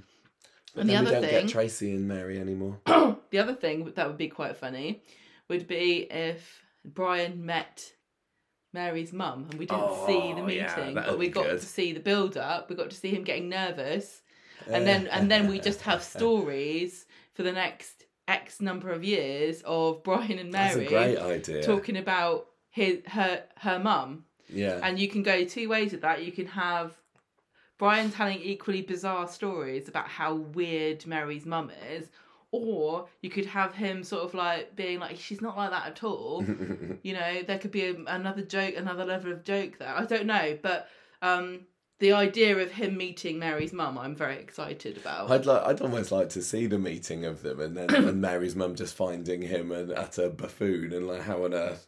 No, I tell you what you'd do. You wouldn't ever cast Mary's mum, but you'd have scenes of them in Mary's mum's house and coming out of the room. Yeah. And him standing in the hallway, and then Mary, for example, they're having a dinner party, and Brian's standing in the hallway, and he's just there with his head in his hands. And Mary comes out and she goes, "What are you doing? The souffles are falling." And he's like, "I can't go back in there. She's absolutely insane." Yeah. And she's like, "Love me, love my mother, Brian." And then she grabs him by the shoulders and pushes him through the door. Easton Coronation Street. I think that could be a good place to take this, because it's clearly happening, isn't it? I mean, that's going to be a 2023 romance. That's going to be an Hello Love nomination for Could next it be year. a best wedding? Maybe, I don't know. So anyway, the play itself, this is what we've been building up to for months. Thought it was a slight letdown. It seems like it was a one night only thing. I think it was. Doesn't need to carry on now that the storyline's over. I like the idea. I think that it got a bit lost. Lost in silliness. It was too over the top. Some people liked it. I didn't. Some bits were funny. I would have preferred it to have just relied a bit less on histrionics, basically. The bit I always said that the best bit about the play storyline was the Ken, Martha, Wendy stuff, and not actually the play itself. I like the way that it ended up with Ken just getting nobody and them leaving him. We Girl did, power, ladies. We did wonder whether, something like that would happen and they both end up dumping him. I did find it funny how Ken was still just lying about it to Martha and saying that he dumped Wendy. He's still got game. He's still got game, hasn't he? As Ali game, Mulvaney said the other week, he has got game. So I presume this is the last that we'll see of them. And if that's the case, final thoughts on their returns? Nice. I think so. I mean, nice to see them back. Nice that Ken gets a little flutter of a romance. I think I'm disappointed that Wendy hasn't stayed, because as much as she is, the evil Wendy Crozier, Corrie femme fatale extraordinaire, she definitely mellowed, and it felt like they were a bit of a good fit. And I was quite surprised when she came to him on the Wednesday episode, or Monday, whenever it was, and said, "I don't feel the spark," because it felt to me like there was one, Yes. I know there's no replacing Deirdre and everything, but I think a lot of people it would have been quite nice. I think a lot of people who didn't like Wendy just because she wasn't Deirdre probably respect her more now. She's come out and said it's not for me. Yeah. Well, last time Wendy left, she had a tail between her legs, didn't she? Because she'd been rumbled when she tried to make out that Ken had spent the night with her to Deirdre, and here she's left with her head held up high, and to many a Coronation Street fan, that probably doesn't sit right with them, that this villain Wendy Flaming Crozier has had the last laugh. But as someone who didn't watch it back then, I just know her from Reputation and everything. I thought, no, well, Ken had it coming. If you're going to take Deirdre's side in the Ken and Wendy Deirdre saga, in a sense, Deirdre still won here because Ken's lost. That's the main thing. Ken didn't win the long game here of dating Deirdre and Wendy, then picking Deirdre and waiting for her to die, then going out with Wendy because she told him where to go. Yeah. So from that perspective, it's sort of karma, isn't it? Yeah. I just when Wendy came back in the summer with Abby and that side of the storyline was very quickly dropped, wasn't it? It was almost a shame that we didn't get to see a final Wendy and Abby scene, because we did get Abby back this week, very briefly, hooray. But is she even going to be mentioned? No, not in this. Oh, yeah. Later on, she will be. She was doing the Tyrone storyline, wasn't she? Yeah. So I've forgotten what I was saying. I thought that Wendy would be in it for a few weeks, and when we went to see the filming in August, I was actually very surprised to see Roberta still filming there. So she got a good 5 months on it. That's more than lots of returning characters get. Fine, she's great. Not stayed. Good job. And Martha herself, we were so excited to hear that Martha was coming back, weren't we?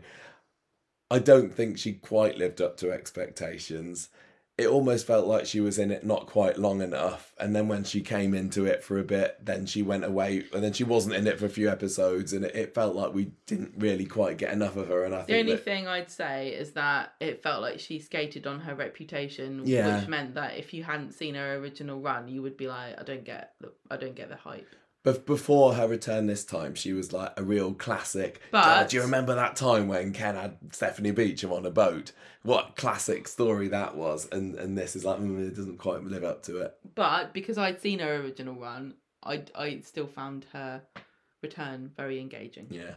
I read somebody before Wednesday's episode saying that Martha should have done the same to Ken as he did to her when he made out that he was going to leave with her back 10 years ago, but then stand on the bridge. Should she, once she found out about how he tricked her with into thinking that he dumped Wendy, should she have got ready to go off to Hull with him and then dumped him in a service station or something and given him a taste of his own medicine? It would have been, but the whole play, it makes sense, I suppose, that the reveal came in a play. As unrealistic as it might have been for a professional actress to have done that in the middle of a performance, whatever, I thought it was still quite fun to watch. So will Ken have learned a lesson from this? Probably not. I don't think he's going to have time to he does enact it, even if he learns a lesson. He doesn't even seem particularly bothered on Friday. Like, he literally lost the chance. A joke about it. He did. He's like, oh, what am I like? Like, he had this woman that he apparently loved, or two women that he apparently was willing to spend the rest of his life with, both callously dump him the day before. On Friday, he's just like, yeah, back to the cafe, back to normal life. He's like, playing more fish in the Ken. sea. Yeah. Holding out for Joanna Lumley. Still waiting for Elaine Perkins to come back. Right, lumps of daisy, Gemma. We got the cancer storyline. Would you like to let us know what's going on with Miss Midgley? I was starting to worry that we weren't going to get a good cancer storyline after Laura Nealon died of stomach cancer in the year. I was like, oh no, all the ones that've got cancer have died. They're back. It's back.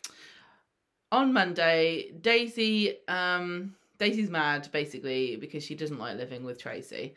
And she's lost her magazine, which Tracy's put in the recycling, and Daniel finds it, and he has seen an article that's written by Bethany Platt. So in the pub, Ken and Daniel are looking at this article, and Ken's like, wow, she's so wonderful and inspirational.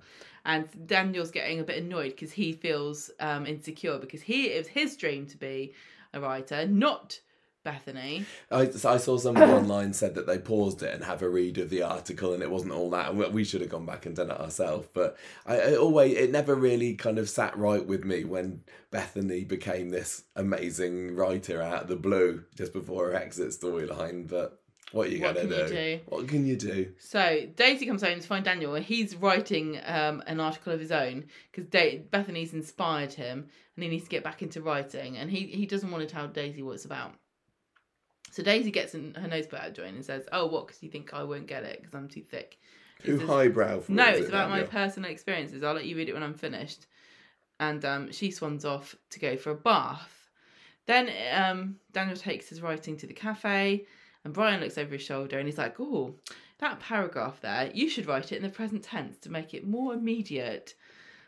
And I hate it. He's a teacher. I hate it when things like this happen on television, where people have. Anyway, Daisy wanders in, finds him there, and she's annoyed because Brian read it, but she wasn't allowed, so she strops off. On Wednesday, Daniel's asleep on the sofa because he's been writing all night long and he fell asleep there, and she's trying to feed his bloody son, and she's trying to get him to wake up and he won't, and eventually she does manage to get him to wake up, and then she I don't know, I can't remember how the we just see a little brief scene of her in the pub and she's there by the optics and she kind of put her hand under her armpit, and she's like, "Oh," and you know that she's feeling it's making me paranoid just having a feel. That's all right, hang on, check the other side. That's all right, okay. Do you want me to check? No. We're recording. Fizz bumbles into the factory as Gemma's standing there. This is the wrong storyline. Oh, I always do this. Right, so Daisy's obviously worried about this lump, so she runs into the living room. She kicks Jenny out because it's presumably her time to have her shift, and she has to go up to a mirror. I don't know why she's looking in the mirror, but she has another check, and she definitely feels a lump there. And Jenny comes in and sees her. She can tell her expression is she's worried, and she tells her, she confesses, "I've got this lump." So Jenny says, "Right, get it checked out." Daisy says, conveniently, I'm going to have a pill check with Dr. Gaddis tomorrow. You didn't have to come up with that excuse, Daisy. Just say what you'll usually do, and it's like, "Yeah, I've been able to book an appointment the next day. It's fine." But I'll talk to her. I don't want to tell Daniel because I don't want to worry him until I know what's going on. Daniel comes into the pub later and he thinks that Daisy's jealous about Bethany, and she says, "No, I'm not. I'm actually upset because I found a lump in my breast." So that didn't last very long, did it, about not telling him? He is immediately incredibly worried and wants to know if she's okay. Does she need him to go to the doctors with her? And she says, "Look, no, I know what happened with you and Sinead. I don't want this to be difficult for you." Yeah, and he says, no, that is fine. I'll come along. And she says, "Right, okay, but don't tell anybody. I don't want anyone to know at the moment." So he does. He goes and tells Peter. Get back at number 1. He's drinking away. And he tells Peter about his lump. And he also accidentally refers to Daisy as Sinead. In case you're a new Coronation Street viewer, Daniel was married to Sinead, who died of cancer a few years ago. And now he's worried, of course, obviously, that history is repeating itself. He's panicking. He's like, "This is going to happen again and I can't save her." Don't worry, Coronation Street never recycles storylines, Daniel. Friday, Daisy's nervous. She's waiting for her appointment. Daniel's trying to reassure her. Then, very sweetly, Beth comes round. Daniel's there by himself at number 1. She's got Christmas presents and she's brought them for Bertie, and then she pulls out this bauble and she's got it printed up with a picture of him, Daisy and Bertie. I thought that was very nice because she's been quite hostile towards this relationship right from the start. She doesn't want Sinead to be replaced, but now she's accepted they're a family. Yeah, quite un-Beth-like. And he's very overwhelmed, and it's, I guess in his mind, it's symbolic, like, here you go, here's the new replacement for Sinead, and she's exactly the same in every way, including the fact she's going to die. So Jenny's like, "Come on, Daisy, you've got to go to the medical centre. I know that Daniel's not around, but you've got to go anyway." Meanwhile... Well, no, at this point, Daisy's supposed to be meeting up with him at the medical centre, isn't she? Because she's at the cafe at this point, and then Jenny's saying, "Well, it's time to go. Daniel will be there. Go on, let's get you moving." But no, Daniel's boozing up, drinking whiskey in the Rovers, getting completely sloshed. And Jenny comes back from getting Daisy to go into her appointment to find Daniel completely drunk. And he says, "Sorry I'm drunk, but my girlfriend might have cancer. And I'm going to be left alone again." And Carla's there with Peter. Yeah. And they're both, oh my God. He swans out. Carla follows him to Victoria Street. Daisy's still waiting outside. She loses track of him or something. The medical centre. Leaves a message on his answer phone saying, "Oh, okay, I've got to go in now." I mean, she thinks it's time for her appointment. Guess what, love? You're sitting in the waiting room for at least 20 more minutes. Meanwhile, Daniel's swigging vodka on a bench in Victoria Gardens. Peter finds him. He says, "Listen, you need to be supportive of Daisy. I can't tell you how important it was that Carla was there for me when I was going through all my liver stuff. And also, just FYI, getting drunk doesn't really help matters." So Daniel decides to man up, very gendered, and goes into the appointment. But sadly, he's still drunk. He knocks stuff on the floor. He's being very crude. He's finding a pen with 4 different colours. He's saying amazed. It's a big farmer. Daisy tells... Big farmer, yeah. See, one of my friends is a pharmacist and the other one's a doctor, and they bring me stationery all the time from pharmaceutical companies. So I've got some very weird pens in my collection. When Daisy was talking about having her appointment, I was saying, "You better not be dangling Dr. Gaddis in front of us and not showing her." But fortunately, we did get a couple of Gaddis scenes today. And I tell you, has she got a new hair again? Maybe. Because she's got one of these angled bobs like Sarah Harding used to have. No. Dawn French's was asymmetrical. Okay. Sarah Harding had the whole shorter at the back and longer at the front. Oh, yeah. That's right. That's what's yours today. She must have been homaging. Which is kind of sad, really, because this is a storyline about breast cancer. Oh, yeah. I don't think it was intentional. Just going to say that. But I do think that together, I love the fact that her hair's always different. I just love her so much. So anyway, she's like, "I'm not sure if you should be in here. Do you want to go?" And Daisy's like, "Yeah, you should leave, Daniel." So then they talk, and Dr. Gaddis is saying to her, "Okay, we're going to get you a mammogram. We're going to get you some tests. The scan's going to be tomorrow. Just relax. Don't Google anything. Definitely don't look up what happens in this storyline." And then, I don't know why she says this. I thought this was really unprofessional, and I don't normally criticise Dr. Gaddis because she is a queen. But she says, "Daniel must be worried because you remember... his wife died of cancer." And Daisy's like, "Yeah, I know, but he's not the one that's got it. I do." Dr. Gaddis was there when Sinead died as well, I think, or she had been in episodes around there, so she remembers it well. I remember when I was in those episodes. That's what Dr. Gaddis says. I'm actually in one of the videos. Hello, it's me, Dr. Gaddis. If you're watching this, Bertie, your mum's dead. It wasn't my fault. I did my best. Anyway, Daisy goes back to the pub, tells Jenny about her appointments and things, and Jenny says, "Stay at the Rovers with me tonight. You don't need to stay with Daniel." And Daisy says, "No, listen, I need to talk to Daniel about this because I need to work out if he's going to do this. He can't do this every time something difficult happens. He has to face reality and he has to cope with bad things because there's no way life's just going to be hunky-dory because we're in a soap." Yeah, I don't know whether he's noticed, but bad things happen to everyone all the time, and I don't think I can be with anybody who can't cope with that drama. Daisy's like, "Can't I be in one of those money windfall stories instead of one of these cancer stories?" Adam finds Daniel in the lounge in number 1. He's wallowing in misery. Beth comes in the door with Bertie. Adam says he's going to help Bertie get to bed, but Daniel needs to sober up. So Daniel sobers up a bit more, goes to the pub, apologises to Daisy, opens up about his feelings. He says, "I don't want to put Bertie through this again." And she's like, "Well, then we need to split up because I don't know what's going to happen." Daisy and Daniel on the rocks. I don't buy it. They're going to stay together, and I am not in the slightest bit concerned about the state of Daisy's health. She is not going to have cancer, or if she does, it's going to be very easily cut out and gone. I don't think that... Obviously, it's supposed to parallel the Sinead storyline and show how Daniel's still never able to forget Sinead, nor should he. But I don't think that they're going to have cancer. Do you?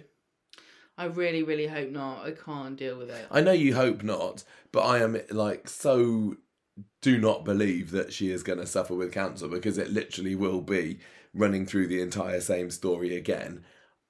There's not a cat and house chance that's going to happen. So usually when people start to have cancer symptoms or whatever in Corrie, I'm like, oh no, not again. And oh no, Gemma's not going to enjoy it. But this, I'm like, it'll be fine. She needs to find out, very quickly that she doesn't have cancer. And get that sorted out, which is not realistic. What? Not... The way the world is in the NHS and what's happening, you can't even get a letter from the hospital to tell you've got an appointment for a diagnostic test, because the Royal Mail is on strike at the moment. So well, it's all right, because she's getting a scan on Monday and it's all going to be fine. Like, literally, I think it wouldn't surprise me if by Christmas she knows that she's in the clear, and they're having this split up now so they can have a nice Christmas reunion. Well, I wouldn't take him back. What an absolute arsehole. You think? Oh, God. He made it all about himself, didn't he? He's like, oh, no, not another one dying of cancer. How will I cope? What do you think about your poor girlfriend who's going through the absolute terror of being faced with her imminent demise at the age of 20, whatever? 26. And I know that she's not... It's very scary. I'm kind of a bit annoyed at Coronation Street, but they did it for the storyline purposes, that the idea that if you feel something wrong with you, you immediately just got a death sentence, because it's hard enough when you've got medical anxiety in the first place. If you feel that something's wrong with you and then you watch something on telly and you're like, well, she's going to die. It doesn't help you cope, does it? No, but I mean, that's what everybody's mind immediately springs to, doesn't yes, it? True. If you feel something like that. So it's perfectly natural that Daisy would. And to be honest, Jenny was trying to reassure her and saying, look, it's probably going to be okay. You just need to get it checked out, because she is young and the chances you're right, of it's going to be okay, because even if there is a lump there, she's found it, she's going to go and get it treated. Yeah. The doctor's taking her seriously, which is sometimes half of the battle. And so... She's not even gonna have a mastectomy, is she? Because that'd be don't know. Really getting into character. That'd be what's it called for? What do you mean? When an actor method acting. That'd be proper method acting by Charlie Jordan there. Michael. So your mum had one, but she had a special device. Yeah, she did, didn't she? She had her she had a chicken fillet. Yes. No, I've got no worries about that whatsoever. So which meant that because I wasn't worried it going down that route, I was able to enjoy seeing two really, really good actors, and I do really rate Rob and Charlie doing some serious scenes, because Charlotte Jordan is, as we know, fantastic at the comedy. She's brilliant behind the bar at the Rovers, and with her sly looks and her little raising of their eyebrows and everything like that. But she hasn't often had to have proper serious scenes like this. So it was utterly refreshing that they were able to give it to her, and she was able to knock it out of the park. And it makes me partly think, that's good. I hope they give her a nice, juicy, meaty storyline. Although at the back of my head, I'm thinking, is she going to be the next one? Is she going to be the next Corrie lady who they just dump misery on top of, like they did with Emma? And, they've shown that she can do the serious stuff. So now we're going to put her character through the ringer, and she'll be a shadow of her former self in 2 years' time. Mm-hmm. So I didn't even realise until before I started that sentence that that's where I was going. But I really hope that they don't do that with Daisy, because they've really got something very special there. But going back to what you said about Daniel, yes, he was a massive arse for making it all about himself. But I still do have a little bit of sympathy for him after everything that he went through with Sinead. He was young. He had an incredibly traumatic childhood. His mum abandoned him. He had to raise himself. He's clearly got issues and has had issues growing up. Everything's gone wrong for him. So it's understandable, I think. Definitely understandable. He is but I'm still going to judge him. I'm still going to judge him because... Yeah, of course he is, but I'm still going to judge him because he obviously is not the right person to be going out with Daisy if she's going to not be able to rely on him to help her go through an incredibly difficult period. She doesn't need to worry about her stupid, self-indulgent boyfriend and how he's going to cope with the fact that she's got cancer when she's worried about it herself. Well, I'm hoping that this, what we saw at the end of the episode today, is going to be a bit of a wake-up call for him. When he had the chat with Peter, didn't he? He has to accept that bad things happen. Yeah. And life isn't out to get him. Resilience. I know he's into poetry and all that, but I don't think he really believes in the cruel hand of fate. Don't know. He's very melodramatic and not very helpful. But it's very on brand for Daniel. Yeah. I mean, I was more down on Daniel for how insensitive he was being about the whole Bethany article. Like saying, oh, look, it's Bethany, isn't she wonderful? Ken, look at this. And clearly that's Daisy's not going to be happy with the kind of I just thought he was jealous. He's just an awful person. Oh, was he? Oh, yeah, no, he was. This week he's just an awful person. He's jealous of his ex-girlfriend because she found her talent through the fact that she was, raped and trafficked. He's mad at his girlfriend because she's got cancer. What the hell? This guy's one of the supposed to be no. But I can't help really liking Daniel. I think that he's a very, very complex character, and that's what I like about him. Even though he's clearly got his points to work on as a human being, you can understand somebody and why they're doing something, and it definitely makes logical sense. And you can also dislike them. That's my perspective on Daniel and Summer. Really interesting to watch. Daniel and Daisy, fantastic stuff with them. She should not take him back. He's really toxic. She should. Who knows what else is going to happen? Nobody has guaranteed good health. If you're healthy right now, good for you, but it might not last very long. You might live your whole life until you're, 95 and get run over by a bus.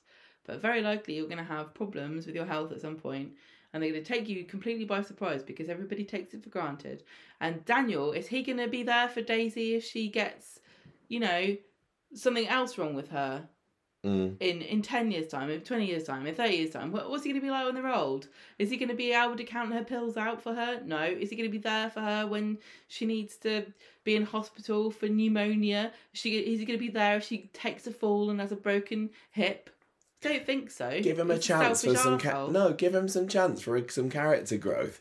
If he has this little stumble now, maybe if something does go wrong or get worse or whatever in the future, and he kind of steps up to the plate and is like, no, I need to do this.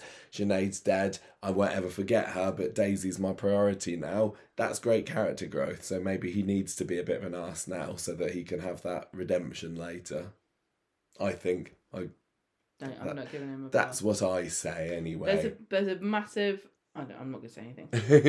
Yeah, okay. Speaking of couples that we don't quite agree on about whether they should be together or not, Fizz and Tyrone. So there's a little bit of a holdover of the Johns... Is this you? Is this me? I don't know. Yeah, this is my turn. Yeah, there's a little bit of the holdover from the John's tape story, isn't there? Because Hope's obsessed with this Little Women guide that her dad recorded at the beginning. Do you know what would be a really hilarious development from this storyline? Is if because what's Hope's educational situation at the moment? She's been kicked out. Is she back in again? Yeah, she's. Oh. I would love her. I think she's in. I would love her to get Is she? like a weird young writers scholarship based on her work around Little Women, due to how much she's listened to this tape about John reading telling her all about it, and she actually has no knowledge of any other story apart from Little Women. And so when she goes on this scholarship and she goes on, like, say, a summer camp or something, and then it gets revealed that she's just been parroting her. Imagine if, like, one of the people that are leading the group is like, that's a very unusual perspective on Little Women, and the only person I've ever heard come out with an argument about... Wow, funny you should say that. Yeah, I think she's back at school. Didn't Fizz and Tyrone have that meeting with a counsellor last week, and he was the one that called them Mr. and Mrs. Stape or something? Oh, that's true. I don't know. Anyway, it doesn't matter. I'm Fizz not and Tyrone, Mr. Stape, he's dead, said Tyrone. Fizz and Tyrone just think it's very cute because they think that she is obsessed with this mixed tape from Sam, which is what she's told them it is, basically. Anyway, that's not the main thrust of the story this week. Tyrone is planning this secret wedding on Christmas Day for Fizz, and now he's enlisted. Because nobody's got anything else to do on Christmas Day. He can just have a secret one. You know, he didn't have to invite the whole street, but... Well, I'm not coming. I've got stuff to do. Tyrone's enlisted Gemma to help him put this surprise wedding day together, and he's feeling a little bit overwhelmed by the whole thing. Kevin and Abby find out about it too, so a few people know about it. And, Gemma decides to take him off dress hunting. So... even though Fizz got married this summer, and everybody saw the dress that she got, so maybe had quite a good idea about the sort of style that she's into, they come back with this hideous kind of princess dress sort of thing. Abby says that it looks like a Viennetta, which is an amazing comparison. And Tyrone kind of knew that it wasn't really Fizz's style, but he was obviously too cowardly to tell Gemma what he really thought. Gemma gets mad, drops it on the floor into a pool of oil. Do you think that there is just a rack in the Coronation Street wardrobe department that they were all responsible for filling up? That's just comedy wedding dresses, and whenever they go to like a charity shop or something, have a horrible one. There we go. That one's hideous. We're going to buy that one. Definitely. So later on in the episode, Abby comes round to number 9, tells Tyrone, I've told Beth about the dress, so now she's going to see what she can do about fixing it tomorrow. And Tyrone's getting a bit nervous at this point because more and more people are finding out about this wedding that's supposed to be a big secret. But he's pleased that things are moving along nicely. And this is when we see Beth and Gemma. They get discovered by Fizz, don't they, in the factory, because Beth's working on it. Fizz walks in, sees Gemma standing there with a wedding dress. Beth's there with pins in her mouth. What's going on? And it looks like Gemma has convinced Fizz that it's her and Chesney who are getting hitched. And Fizz is like, oh, my little brother's getting married. Oh, that's so cute. And Chesney has to play along with it as well. And, excuse me. And that's kind of basically it. Fizz finds Tyrone and Beth together later, and they kind of talk wedding presents and stuff. Fizz wants to buy some stuff for Chesney, but it's kind of nothing really. Anyway, that's all that really happens there. And I'm kind of thinking from this that Chesney and Gemma are probably going to get married next year. Now, what do you think? Is this going to put an idea into their heads that they actually quite like it? I think they're playing a smart game here. I think what they're doing is waiting for the quad to get old enough so that they can pay for the wedding themselves. I don't think so. Oh. No. And I reckon Chesney and Gemma getting married next year based on this. It seems like it's a perfect springboard. They should do. Although those children are going to go to hell when they die. Oh, they're a bunch of bastards, aren't they? Those quads, I tell you. What are your thoughts at the moment? We are now a week away from Christmas. Are they going to get married? Yes. Is it going to be a happy wedding? Yes. Are you going to be happy with it? I will be. I still reckon it's going to happen. Dog. But nothing much to talk about there. So bestiality's illegal, so she shouldn't marry him. Let's get straight on to the next storyline. Gemma, over to you. The Max Streamism storyline. Monday, Alia's feeling guilty because she's put Speed Dial in danger by elbowing Griff in the face. And Yasmin says, no, I've never condemned you for doing what you did, but we just need to watch our backs. Griff and Spider are prowling around the market, and Alia gets into a confrontation again, and he makes a big deal about his injuries and the Muslim gangs that are terrorising the street. And Spider gets a phone call, and then Griff pushes Alia around the corner and intimidates her and says, oh, hit me again, I know you want to.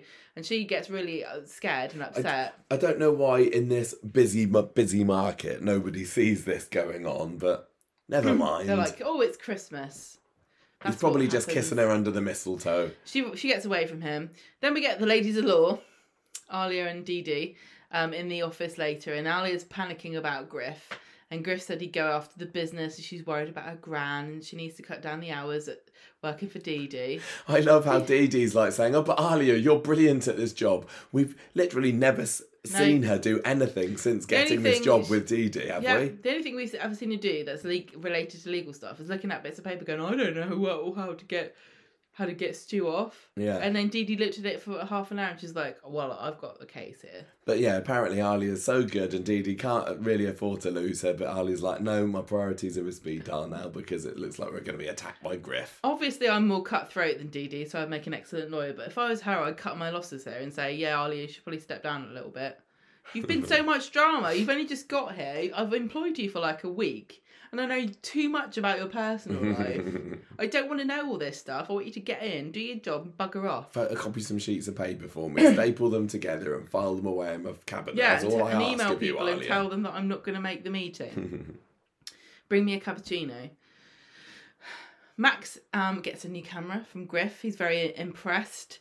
And Griff makes this weird reference to the fact that they're being funded by somebody, some mysterious benefactors who would prefer to remain anonymous. Because Spider's like, oh, who's this then? Who's buying all this stuff? And he's like, no, none of your business.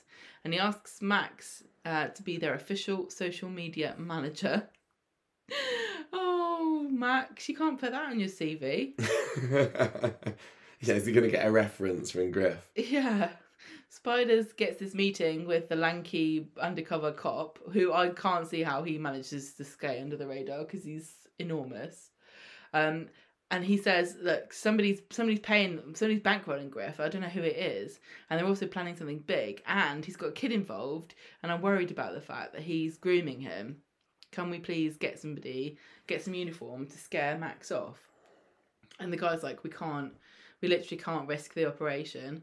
We're not going to do anything. Tough. And Spider's like, right, write it down. I said though, write it down so that when it all goes wrong, that you can, nobody can blame me. Yeah, I really definitely want Toya to know. I really like that arse covering that Yeah. Spider did. He's like, look, I don't really care about Max, So I don't want to get in trouble when this goes wrong. This is this week's slow, large steps forward for Spider, as like he's just. Again, spends most of the week just sitting at the table, listening in. Here he is doing something, but still the storyline is moving just a little bit too slow for me, unfortunately. I think it's fine. I thought it was unusual, maybe I don't know how these things work, that the boss was like, I don't care that some 16-year-old is being groomed into extremism. There's something big happening here. Just let him do it. He can take one for the team, can't he? I said this before, though. There's a certain element of... Yes, he's vulnerable, but also everybody knows what, he's 16. He's not legally culpable for lots of things, but he still knows right from wrong. We'll just deprogram him after the end. It's fine. Would every single vulnerable adult in his situation do the same thing? No. No. So how much are you responsible for his behaviour? I don't know. Honestly, it's a question I don't know the answer to. But if you're at the moment, what can they get Griff on? What has he done that's illegal? I don't know. Nothing particularly big that's going to get him locked away. What is he planning? Something very big that they could... That he's dangerous. Everybody we all can agree on that, can't we? Griff is dangerous and he's got very sinister and wrong beliefs about things. We want to get Griff off the street and stop him influencing people. If it's the choice between he influences Max today and we let him and then we get him for what he's planning, or we lock him up now, save Max, Griff gets out in a year, and then he recruits 20 Maxes. Yeah, no, well, that makes sense. They've got to go down the path of the maximum effect for least casualties, and unfortunately it does look a bit like the police are saying Max is just going to be a casualty along the way. Well, I just hope that this big thing happens soon, because I think it's happening slowly. The longer they leave it, the more they build it up like something big's going to happen, something's big. If whatever it is that Griff doesn't live up to my expectations as a viewer, I'll just be more disappointed. I've got a feeling now that they're just going to have some kind of attack on speed dial. I don't think it's going to be that big. And I don't think it's going to be that big. I'm starting to lose faith in this big attack. Me too. Being that exciting to watch. It needs to be Prove me explosive. wrong, Coronation Street. It needs to be literally explosive. Yeah. Otherwise, it just feels like a waste of time, like you say. There needs to be somebody in mortal peril. Yeah. Not like when we had the speed dial on fire last year, or was it earlier this year? I can't remember. And it was just a couple of flames in front of the camera. I want there to be proper, big, stunty, death-defying drama going on in this. Otherwise, they've built it up for too long. Friday, Maria is taking... Abby's eating a biro. Maria's taking Councillor Len around the market, and he's like, well, you know what? You actually did a good... She's just literally... The biro that we scored the quiz from, we had it tucked in a little nook underneath the laptop. She just jumped onto my lap, grabbed the biro in her mouth, jumped onto the floor, and now she's happily chewing it away. Yeah. I'll rescue it. You carry on talking. So on Friday, Maria's taking the Councillor Len around the market, and he's like, you know what? It actually worked out. Well done. You did a good job. Max go around Griff's flat, and it's decorated for Christmas, and I'm going to give a shout out here to the props department for creating an amazing wreath out of cans. Beer wreath. What is the? Do you know what the brand of the beer is that they drink on Corrie? Because it's obviously a made up one, and they've had the same kind of design of cans on this beer can in Coronation Street for a long time now. But somebody on Corrie's noticed that there's like a red, white, and blue theme on the can, and they've turned that into like an evil, racist wreath design with the red, white, and blue rosettes. Very cool. So Griff gives Max a new laptop and says nothing for the best for our new social media manager. And he's also invited him on a racist camping trip. And Spider's like, I don't think that Dave's going to let Max go on a camping trip around Christmas. It's cold. It's too cold. So Max goes home and Lily and Jonah are in the dark watching Elf, and he feels really left out because he turns the light on when he comes in and they're like, oh, you're disturbing us, and then they won't let him watch it and they make fun of him and stuff and call him a Grinch and a grumpy teenager and things, and he obviously is feeling a bit more isolated. Yeah. But I'm going to stand behind him here and say that Elf's overrated as a Christmas film. I really don't enjoy Elf. It's not that funny. Did we? We watched it and it's not great, is it? No, but we did watch the other Will Ferrell Christmas film last week. Spirited. Have we talked about that on the podcast? I can't remember when we watched it. Well, it's got a funny song. We must It's like have seen that since the last recording. Spirited on Apple TV. It's about half an hour too long. Really good film. Great songs in there. Anyway, that's the Max story. Not a whole lot to say. The only thing I was wondering, I saw somebody say online, like, this mysterious benefactor, is it going to turn out to be a character that we already know? No. I don't think so. I don't know who it could be. I know they're racists and they're evil, and I definitely don't condone this. That's just my disclaimer. But I've really been hankering after going camping. And I think I'd go just for the fun of camping under the stars. December. But I don't know the lyrics to any of the racists in the songs, so I wouldn't fit in. Well. But like I said, I've been watching that. Show yourself I've been watching those videos on YouTube about the camping in the snow, and you can get the little you can get your little tents, and they have a special heat-proof piece of fabric that you put a funnel through, and you can get a little wood burning stove and put it in your tiny tent, and then you can have your little camping bed and your little nice thing, and you can put your fire on all night long and watch the snow, and you can eat a nice snack or have some traditional British roast beef over the fire. I don't fancy it, thanks. Oh, I really want to go camping so bad. Do you think at a racist camping trip they just get a big Ku Klux Klan cloak and that's the tent? You got to be careful about making jokes about the Ku Klux Klan. I was just wondering. We're not really don't really have a history of that in this country, so we don't know whether you can make a 10 out of that. I wouldn't want to make a joke about it in case it's inappropriate. Well, in that case, I'm going to move swiftly on to the final. Hang on story. a minute. So they're going on a camping trip. Yes. And it's going to be before Christmas. Do you think? I don't know. What's going to happen? Is this going to be the big thing? I want anything to be the big thing. I mean, honestly, I don't want to diminish the horrible impact that they probably will eventually have, but I just feel like a racist camping trip with a bunch of... They're just going to sit around the campfire and tell him stories. Finish. A racist camping trip with a bunch of mid-20s lads and a teenage boy and beer is going to be almost exactly the same as any other camping trip with a bunch of lads and beer, except the songs are going to be more sinister lyrics. Oh, yeah, very sinister lyrics, yeah. What are they going to get up to in the woods?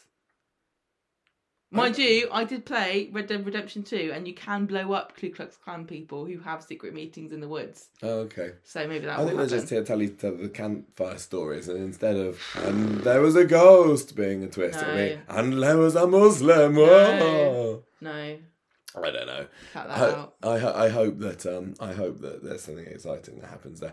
Right, Simon. So the de-rotting is underway at the bistro on Wednesday's episode, and Simon comes in there to see Nick and Leanne and says, "You know that job that I've been doing?" No. And everyone's like, "No, you've barely been in the programme for the past job? 2 years, Simon." I still don't know what job. I think it's maybe supposed to be the fish and chips. Maybe does he still work there? It's weird because the script, like, really carefully made sure that they made no reference whatsoever to what this job actually was. Well, I mean, in real life, if I said to you,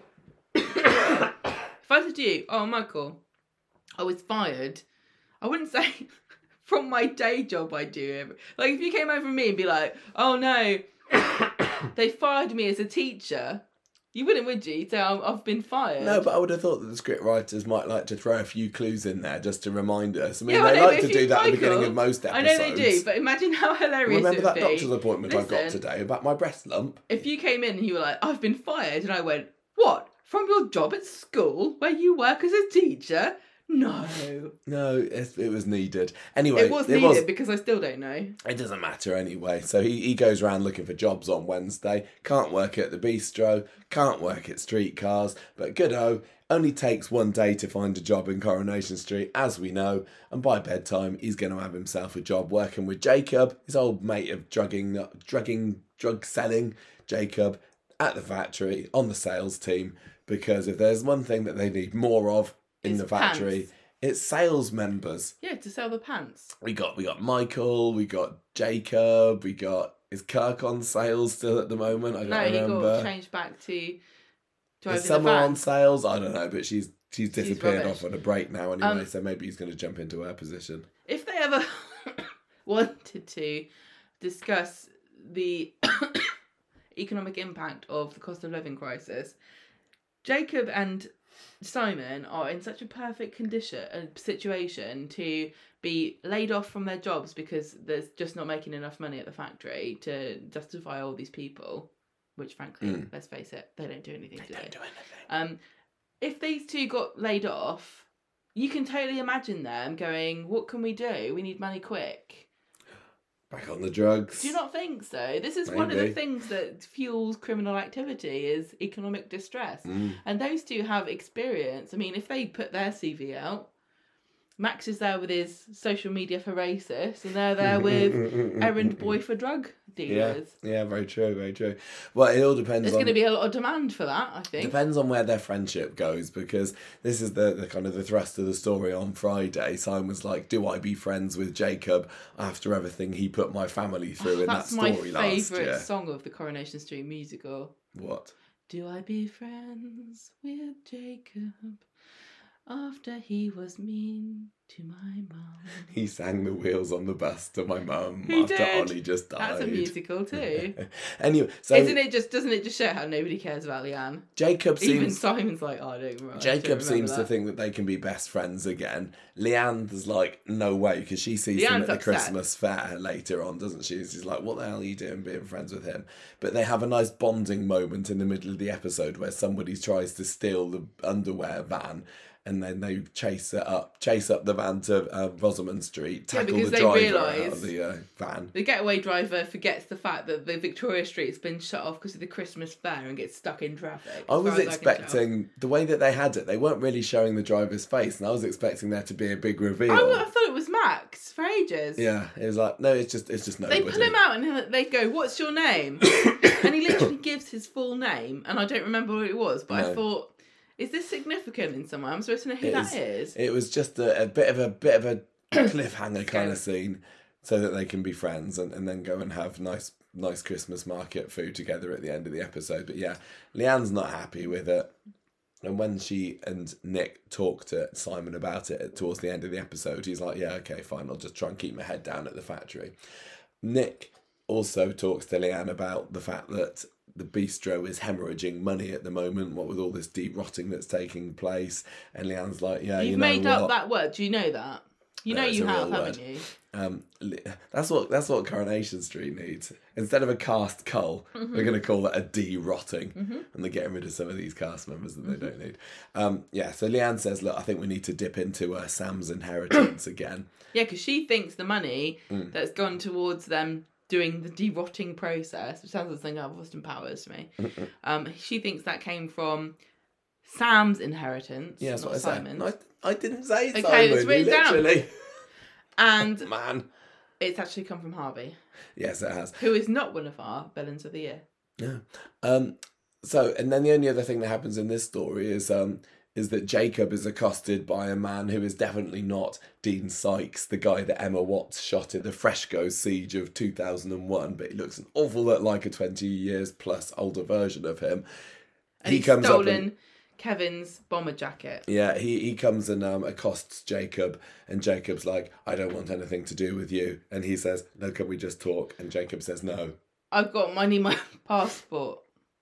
So this guy is played by Kieran Griffiths, who we knew back in the day because he was in The Bill, wasn't he? No, hang on. We don't know him.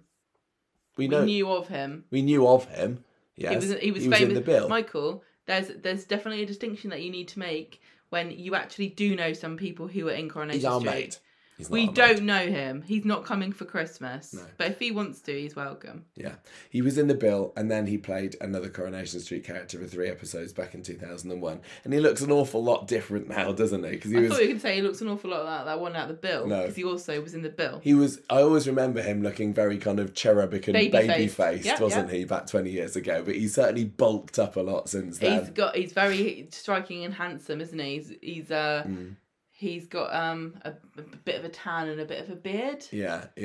Well, Coronation Street have wanted to leave that a bit of a mystery over the weekend over who this guy could possibly be. Trouble is, Coronation Street, if you're going to do a load of publicity saying, oh, we're introducing the character of blah, you know who, then don't leave us at a mystery, because we know who it is, but we're not allowed to talk about it because we're a spoiler-free podcast. So I think we'll just leave it there and pick it up next week when it's just finally revealed. You can probably guess, and you're probably right. It's his English tutor. So, Gemma. Yes? What are we scoring this week's Coronation Street? I thought, all in all, it was a fairly decent week. It's not mind-blowing. I don't know that anything's going to go down in history for me as amazing. Some storylines I really like. Again, some interesting character reactions to things. As much as I like to criticise the characters, like, Daniel and people like that, part of the fun of Coronation Street is how badly some people react to things and how they deal with the consequences of that. So the fallout of how Daniel reacted to Daisy's cancer scare is going to be very interesting to watch. I don't know how he's going to get around how dreadfully he's treated this poor girl, because even if you feel that way, you should keep it to your bloody self. Anyway, I'm going to give it 3.5 golf balls with pictures of Bernie's face on it. That was a funny one. That golf ball had the picture of Bernie that was taken when there was a publicity shot of her and Fern together when it was revealed that she was coming into the programme. That was weird. I'm not going to go 3.5. It was fine. Literally, I thought Monday and Wednesday were quite good. The summer story, as I said, was more exciting than it has ever been, probably. Lovely to see some serious scenes with Daisy. And the play stuff was kind of silly fluff, really. Bit sad to lose them so soon, but I fairly enjoyed it. I'm going to give this 3 Viennetta wedding dresses out of 5. Character of the week. Character of the week. I think I'd almost like to give it to Aaron for actually telling Billy about Summer so that she can get caught out, but I don't think I will. Excuse me again. Sorry, can I just say I'm really, really sorry to everybody. This is like the plague cast, isn't it? Yeah. Like, we've just been coughing and spluttering into everyone's ears for the past 2+ hours. Really, really sorry. And there's a big news section to come next as well. But we need to do it for our darling listeners. We're doing it for Peggy. We are doing it for Peggy. Somebody tell her about it. Peggy from the advert. I'm giving it to Daisy because she's great. Yeah, I was thinking about Daisy. I like the fact that she's been given a more serious storyline. Any other options? I'm trying to go through the other ones in my mind, and I think Daisy's the one. What about Martha for calling out Ken on stage? That was quite epic. It was quite epic, but like I said, I thought the script wasn't as powerful. Okay. As her speech, as the delivery of it was. I'm giving it to Daisy because I enjoyed watching her. Yeah. That's all. What more do you need? Just forget it if you want anything else. Right. I'm going to go and make a cup of tea and get a glass of water or something or other because I flipping well need it. And then we're going to finally talk about the precinct in the news. Okay, on to the news. And we have finally reached it. It is the precinct. We're going to chat about the precinct for in a bit, aren't we, Gemma? Yeah, we're going to try. Our voices don't... I'm going to thank us for right, it. But... Okay. What we're going to do is we're going to think about what we thought and we're going to project it into your minds. So I don't think that it'll works. be 10 minutes of silence, but if you direct your brainwaves to sync with ours, you'll know what we're saying. I've tried that. I'm trying to do it. No, it's not. We're going to have to use our mouths and vocal cords, unfortunately. So this was unveiled. Unevolved. This was unveiled 2 weeks ago, wasn't it? On the 1st of December, they had this big press do at Coronation Street, which we were invited along to, but we couldn't make it, unfortunately. And but yeah, it was cool. It looked like it was a great old do there, and then a load of the cast turned up and everything. And there've been interviews being posted over the past fortnight or so on the Coronation Street blog with the likes of Anthony Cotton and Shanique Sterling-Brown and everybody. It's been a mega event. Sadly, maybe next time we'll be able to go to one of these, Gemma. Organise them in the holidays, Coronation Street. Come on, base it around us. Well, what? It's either that or the entire transport network of the UK needs to be rehauled to stop directing everybody through London. Yes, yeah, that would be handy. Yeah, so they had Anthony there, they had Sally Dinaver was there, Jimmy Harkishin, El Mulvaney, Tanisha Gorey, James Craven, Colson Smith. They had a whole Dan Brocklebank. They had a whole range of the cast there to open it. And there's been videos put on. Yeah, there's been a little video of Colson Smith doing a tour of it. They really wanted to make this a grand unveiling of this. I think pretty decent precinct set. What are your initial thoughts about it? I think it looks really good. I am very pleased with what they've managed to put together here because, if you're not from the UK, you probably don't recognise this sort of look, but anybody who's lived here or, who's not posh. It's like I've never seen anything like this in my life. Oh, really? This is the sort of thing that everybody lives near when everybody lives near something like this, don't they? Especially if you live near a council estate or on a council estate. The shops underneath and all the flats above them, it just feels so familiar to me because I spent a lot of my time as a kid wandering back and forth to shops like this with my pocket money in my hand, hoping to get some penny sweets and picking mixes and things like that. Yeah. So it's based on something that they want it to look like it's been there since the 60s. Yeah. And they've aged everything. And I guess they use similar techniques to the ones they used when they rebuilt the set in Media City. So they would have had a lot of practice aging up some of the things there. This is one of the things that they're really trying to sell, aren't they? Like in all the interviews, people are saying, "Oh, look how great, look how old it looks." It actually really, really does. It's like it was handy that it being unveiled in December and everything's a bit kind of grim anyway and soggy. The light's bad. Yeah, but honestly, they've done such a fantastic job of making this look, 60 years old. I will say one thing: when they used to talk about the precinct, I imagined it being a bit bigger. Yeah, I did as well. So when I think of a precinct, I don't really think of this sort of size. This is just going down the shops to me. But like precinct, I don't know. I know a couple of people who are listening live in Southampton. I'm thinking it was more like Bitton, where you've got a pedestrianised road down. It's all pavement. It's the size of a normal road, and you've got shops on either side and just a lot more space than this. But they've obviously got a limit to how much they can do. And when they originally put talked about going down the precinct. I don't imagine they ever had any idea that they would build this set at some point in the future.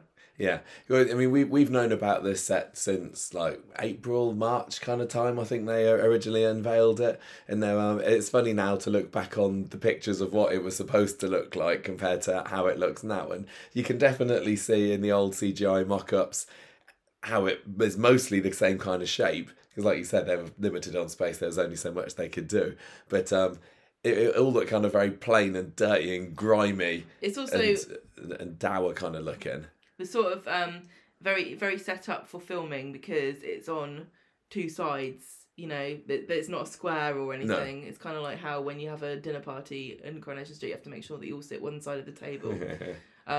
It looks a bit like in the CGI images that they released, it's all dusk and the lights are on and it looks like a drug lord's playground. Yeah, and there obviously weren't any like shop fronts or anything on the CGI mock-up as well. It's all just plain fronts, isn't it? And obviously speaking of playgrounds, they've added that in. Yeah, exactly. Yeah, that's one of the main differences, isn't it? If originally there was no kind of idea at all that there was going to be this massive play park in the middle, and I think that's a great addition.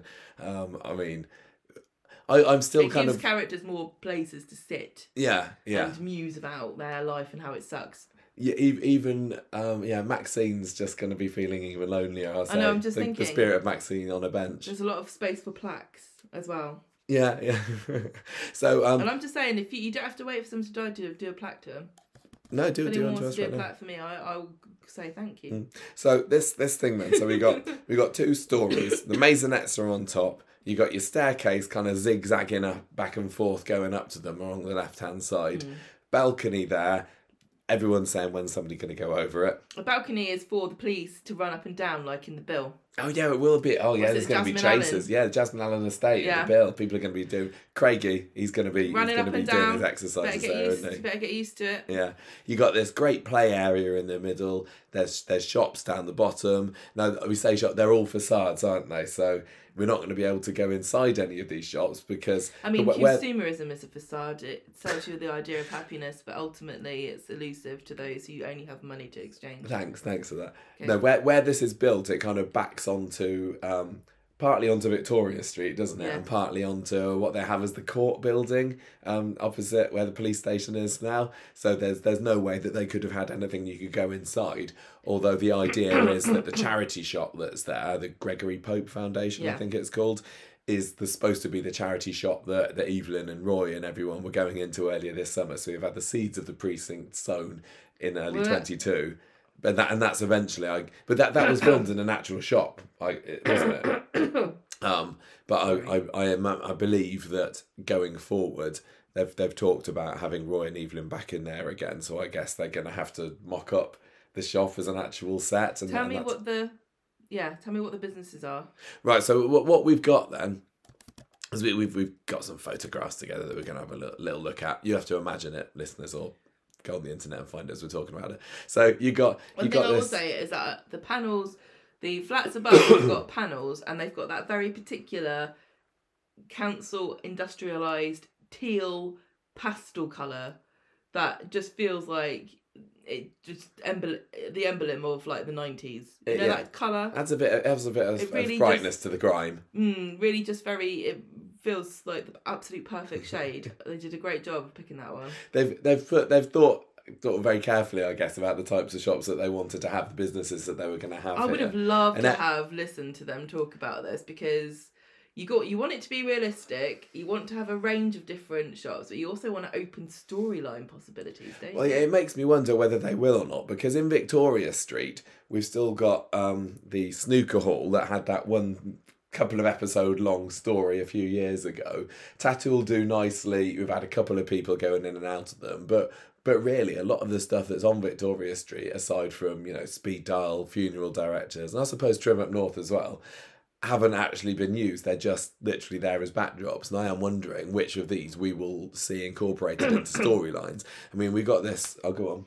I just want to say, this bit is a lot seedier than the rest of Coronation Street. This is a really run down, very poor, impoverished looking series of shops. Yeah. In my opinion. I don't think anyone's going to get offended by me saying this, but like Speed Dial, the Bistro, even Roy's. I think they're kind of a bit classier than this. Well, it's the architecture. The whole thing with the 60s is that things after the war and all these things were knocked up quickly out of concrete, weren't they? And all very blocky. Whereas Coronation Street, Victoria Street are supposed to be, 100, 120 odd years old. But what I'm saying to you, this is not the sort of thing you get on Emmerdale, is it? No, it's going to differentiate it's not like a farm shop or, we're selling...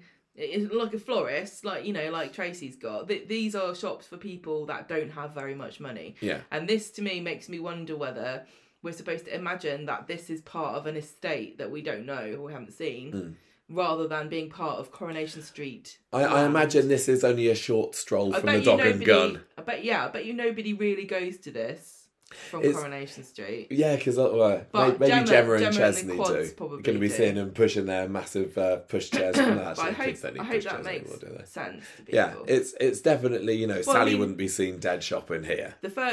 She might end up here at some point, but I think she would avoid it. And I think this would be quite rough too. This would be a bit scary at night, definitely. There'd be kids. Yeah, well, there is a ginnel, I'm pleased to say, between two of the shops. There's another ginnel of doom and darkness, so there's going to be some shady deals going on there. And it is nice. I wonder how quickly we'll get tired of it. Because even like Victoria Street, sometimes when they fit people in the alleyway, they're like, they're using this set again. It stopped feeling new quite quickly. Anyway, we'll get to... But I don't know. I do wonder, how often do they need to go here? Because even, like, say, the Victoria Street set, I would say probably appears pretty much every episode, doesn't it? Surely this can't appear in every episode. This isn't going to be a new regular thing. One thing I'm not sure about, because I wasn't there to see when it opened, and I'm not very good at situated. I don't think that they can incorporate this into walking along. You're going to have to be here, and you can't go anywhere else from here. It's not like Victoria Street. You can walk around, you go to Roy, go to the post office, or not the post office, but you can walk from the Co-op to the Bistro, and somebody can follow you the whole way. I don't think you can go from the precinct anywhere. No, it's not supposed to be near Coronation Street. Well, I don't think it's that far away. Who knows? I mean, can you imagine Ina, Minnie and Martha tootling around here 60 years ago when it was newly opened? Ina's filling her pockets with cans of salmon. So, the businesses then. So we've got a Bargainanza shop, which is a pawnbrokers, similar to the Barlow's Buys that we had in Coronation Street recently. So maybe a bit of competition back then. It's a bit more geared towards desperate people with trying to sell their things than Tracy's one was more like, you can pick up a bargain area at the same time, whereas I don't know how much stock they're going to hold in Bargainanza. I don't know how many copies of Windows 94 they're going to have on display. 95, Jamaica. Oh, I'm sorry. Yeah, it's like sell your gold here, we buy gold, instant cash. This is definitely the sort of shop that we've seen cropping up around the country in the last 15, 20 years or so. So, I mean, we do know that Coronation Street characters quite often fall upon hard times. It wouldn't surprise me to see some of them dashing in and out of here, but I mean, maybe is there only so many stories that you can have in a shop like this? I don't think anyone's going to really go in there, but I think that there is an area I can see that you might be able to get in there. Yeah, I know that they're facades, but it does look like the actual inside is slightly dressed. Yeah, it is. It goes in like 6 foot or so. So they look really realistic. You can't tell that there's not actually a shop in there. But that's all very yellow on black, isn't it? Now, I don't know whether all these businesses, we should be rating the names of them as they go, because that Coronation Street does like a nice punny but you didn't know, business you didn't name. say it right. I thought it was just Bargainza. When I was really thinking about like Sheldon off The Big Bang Theory with his Bazinga. But yeah, Bargainanza this is called. I think it rolls quite nicely off the tongue. I like it. Not really a pun in there, but it certainly feels kind of pizzazzy, the sort of thing that would impress people and want to entice them in to part with sell their grandma's granny's necklace. ring. Yeah, so you may well be seeing some engagement rings being bought. I sold your ring.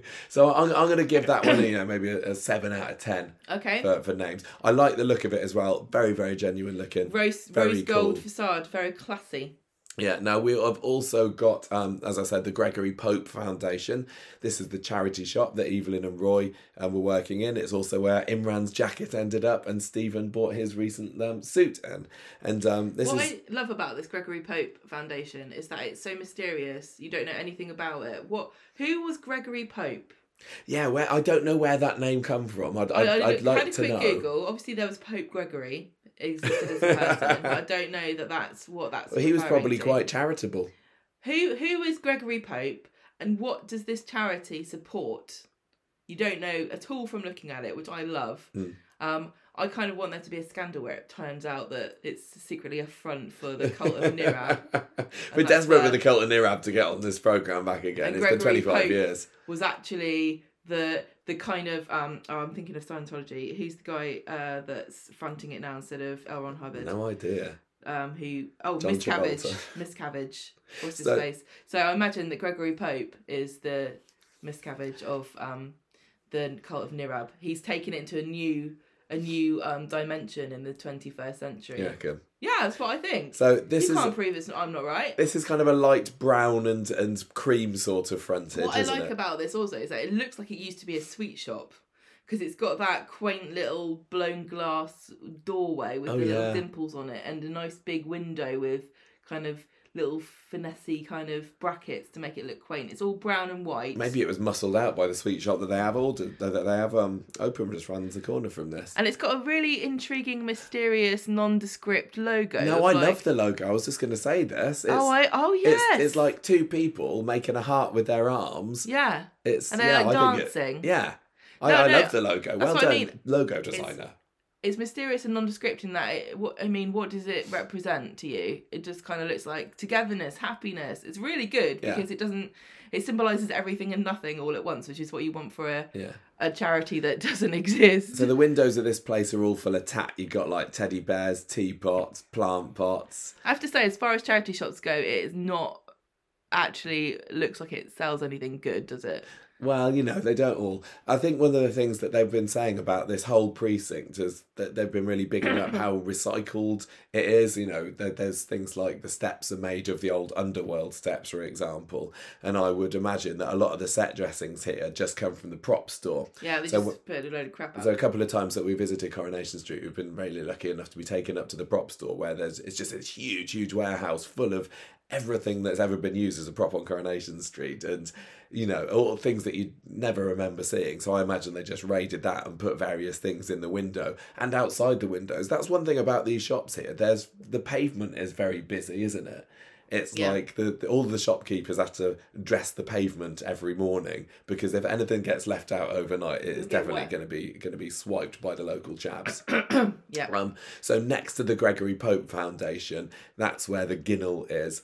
And I don't know where that's supposed to be leading, but yeah, definitely we're going to be seeing some, we might see some Spider Nugent having a few secretive discussions with his boss there, or maybe Griff's going to be hanging out there. Max, I can absolutely see being shady down there. So I like that. Gregory Pope Foundation is a name, believable, but it doesn't have the pizzazz of Bargain Anza, does it? No, but it really is evocative, again, without being specific, because it's got the word Pope in it.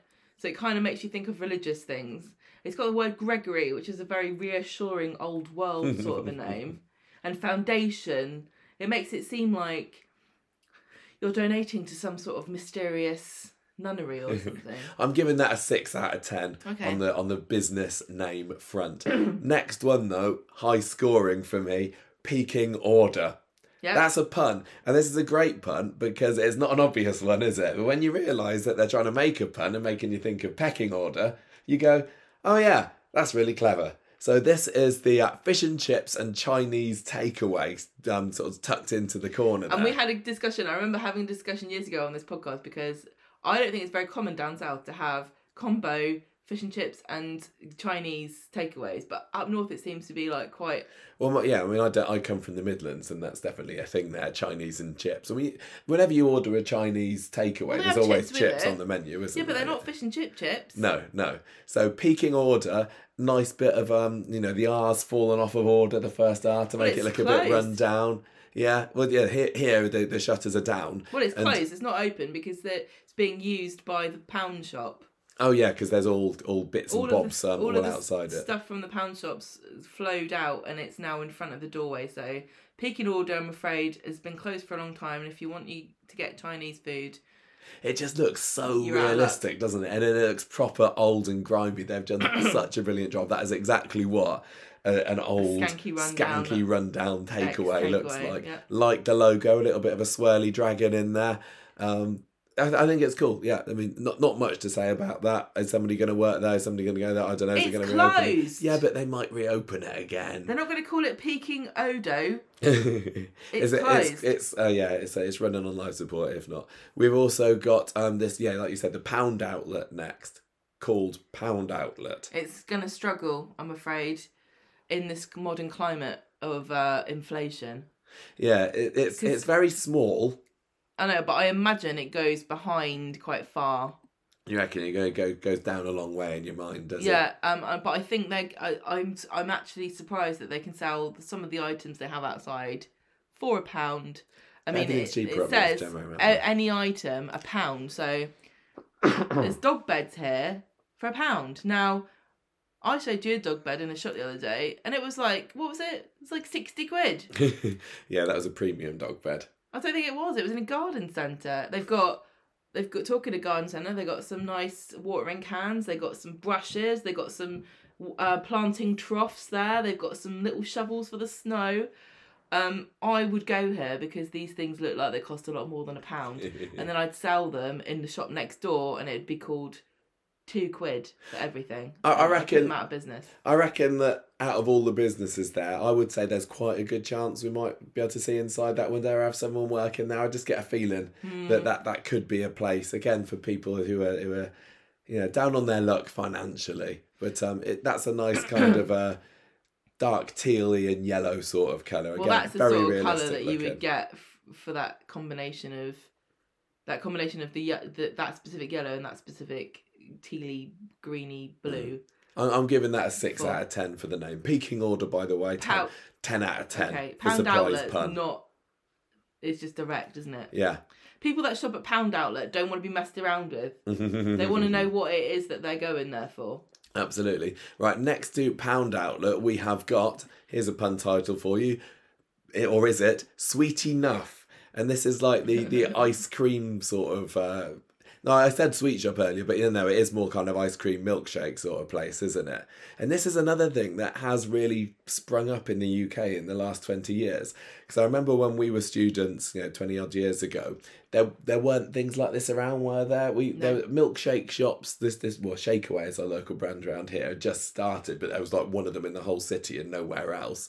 And but this is the sort of thing that students like to hang out in now, isn't it? So I can imagine the young teens sitting on these chairs outside. Well, I think we had a discussion on the podcast about this because I was intrigued by this, and I don't know how true this was, but I found somebody talking about it online, and they suggested that the reason for the big increase in popularity of these dessert shops, because they're open in the evenings, which is weird for a sweet shop or a dessert shop to be open so late. It's for like Muslim teens or for young adults who don't drink to go somewhere that isn't a pub. So I don't know. You there's lots of bubble tea shops as well at the moment. Yeah, that is. Yeah, we've got quite a lot of Chinese students in town, and there's loads and loads of really cool Asian dessert shops. So I imagine it's a sort of similar thing. I don't know whether Chinese students are shocked at how drunk we get.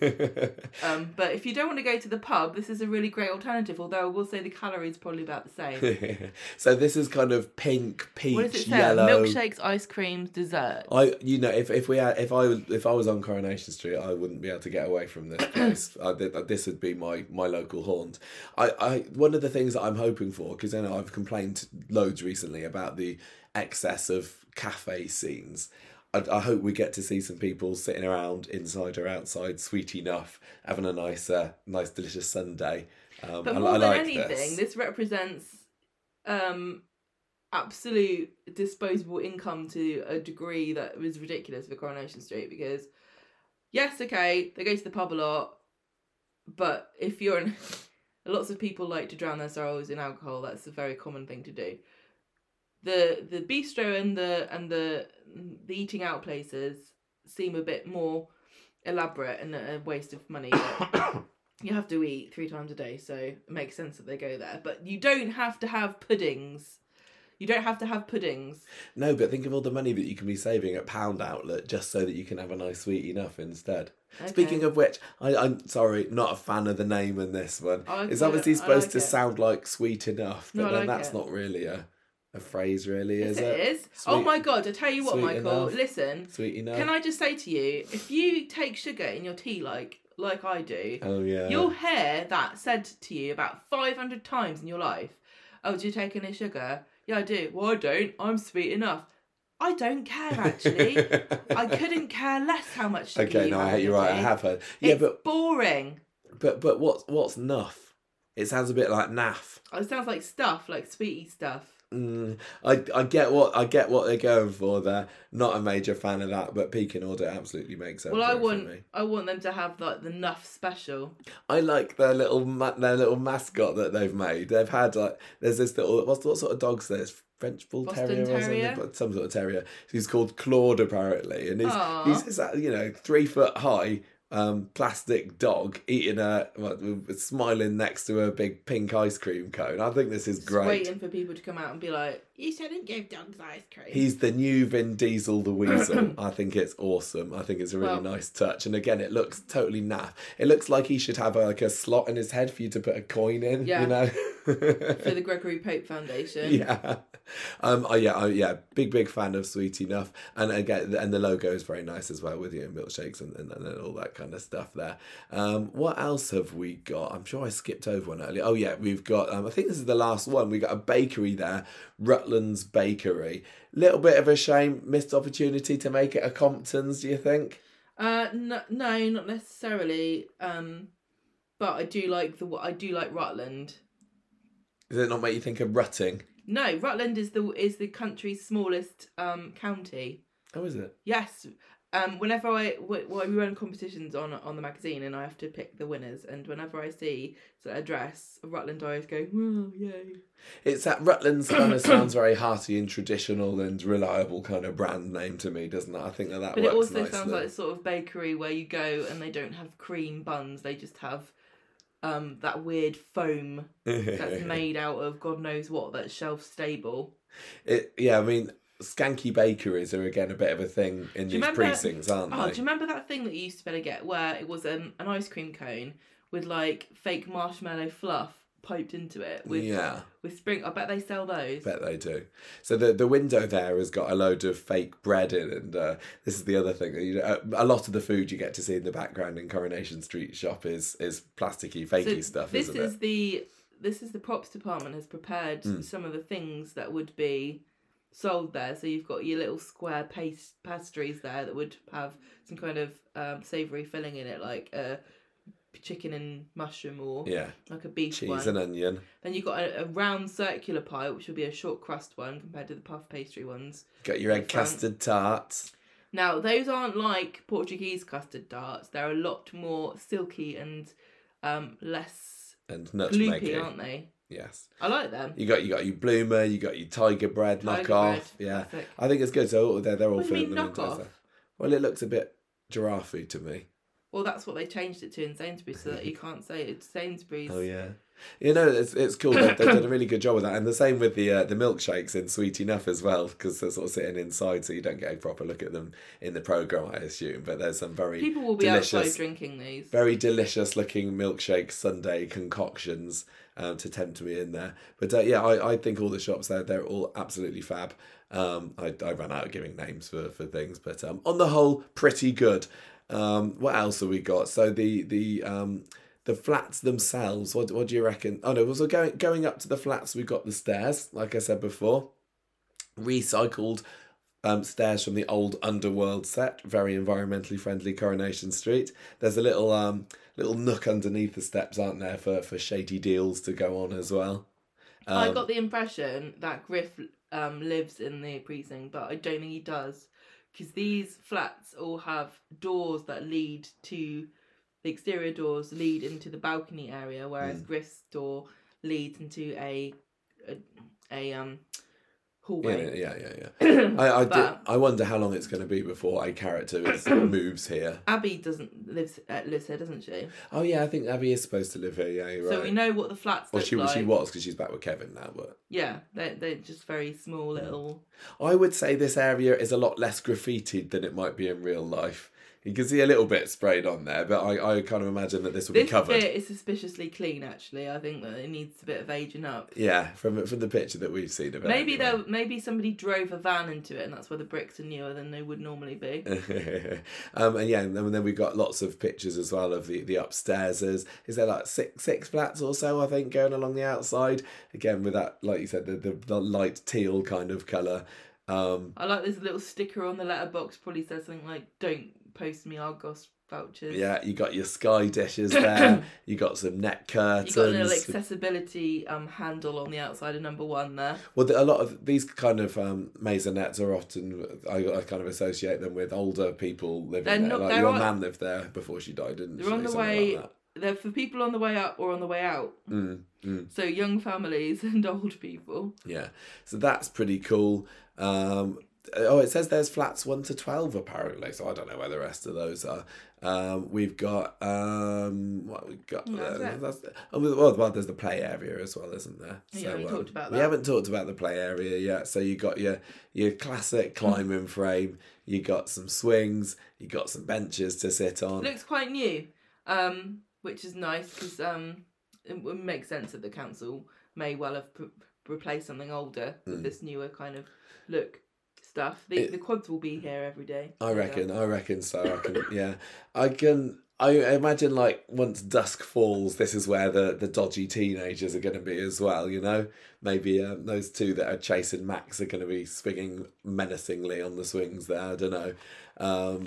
It does kind of make me think as well, like, are we ever going to see the Red Wreck in Coronation Street again? The Chimney Pot Park filming place or Heaton Park. You can't have a poignant row across the this in your rowing boat. I know. You can't scatter people's ashes at the... Well, you can, but it's a bit rude. I just think with all of this, it is brilliant and everything, but in the back of my head, I've just got a little voice saying even less opportunity for going out for location shooting, and that's a real problem that I've had with Coronation Street since COVID, or even just before, to be honest, that they've not left the boundaries of the set as often as they used to. And it's great that they've got all this space in Media City now, but I do like an outside shoot as well. But yeah, this playground is looking very nice. There's a lovely gateway over the sort of entrance into it. Well, it just says Weatherfield Precinct going into the gateway. So there's only one of these in the whole of Weatherfield, apparently. Usually a little playground will have a little name, won't it? This one doesn't. And there are some nice planters outside with, I guess, the Weatherfield Council logo on. I don't think we've got a good enough picture Maria's of that. Probably in charge of this, planting up the pots. The other reason that's basically it. That is the precinct. I think that they've done an awesome job. The other reason that I would have quite liked to have gone along to this press opening for it, though, is they got to see all the plans for it, didn't they? But luckily, some pictures have been put online. But it's really cool looking at all the details and the floor plans and the original drawings of everything and the logo concepts and everything. It's yeah. Isn't there also a section of an outside building which is not part of the precinct, but it appears on screen, and so it's got Weatherfield. Yes, the on the other side of it. Yeah, we haven't got any pictures here on our screen actually. Not that you can see any of it, but the big grey building is it called Victoria Lodge? I think it's part of the security bit, isn't it? Yeah, so it's the grey building that they use sometimes for part of the Weatherfield High as well. That backs onto this, but they've painted it and made it look like it's something else. One of these indoor play places, I think. Yeah, it seems to look a little bit like that. I also like the little cardboard mock-ups that they made as well of it. It's so clever, so much thought goes into this. It's honestly lovely. It's very, very well done. And that's kind of it from our photos, really. But let me just have a quick look at our stats and facts about it. Is there anything else we've not mentioned? They built it in 9 months. 9 months it took them to do, which is a bit longer than they originally said, because they said 6 months originally. The wall tiles aren't concrete. No, they're lightweight PVC. Yes. And other ways that they have promoted sustainability in the precinct, apart from recycling the stairs, and props from the prop store, like I said, is that all the benches and the planters there are made from recycled plastics. Well done, Coronation Street. All of the food in the windows are props to prevent food waste. Well, that just makes sense. New steel work is kept to a minimum. So like I said, this is all backed onto existing structures in Victoria Street and round by the police station. So they've really minimised the amount of steel girder kind of structures. And you know what I really like about this as well? What? Is that it's conveniently, simultaneously cheaper. It is, yeah. And they've used environmentally sourced timber, so it's all very, very good. It shows why Coronation Street wins the environmentally friendly awards it gets. Just found a bunch of bricks and bits of wood. Shove it in there. Gemma, what does Ian McLeod have to say about this precinct, please? He says, hats off to our design and construction teams who have conjured a totally convincing new precinct for our drama. They took their inspiration from Salford's many real-world late 20th century shopping areas, and what they've created is a brilliant, characterful space to tell a diverse range of stories. Expect to see teens hanging out at the dessert shop, families enjoying the play area, and after dark, a rogues gallery up to shady business in the Ginnels. I'm really excited by the arrival on screen of this much discussed but never seen corner of the Weatherfield universe. Yeah, so I think the idea is this is going to appear on screen in January. They already filmed the first scenes of it a couple of weeks ago, and you know they're a couple of months in advance or so. So it's not going to be too long, and yeah, it's going to be a must-watch episode, really, must-watch live episode, so we can see how it's all going to look on screen. I mean, you get an idea from looking at the pictures how it's going to be, but yeah, what are they going to use it for first? Do you have any worry, like I do, about it, the potential overuse of it? No, I don't mind at all. It just feels, it's a bit like with the Victoria Gardens, like people are always sitting there now, and it's like, well, you didn't sit there before.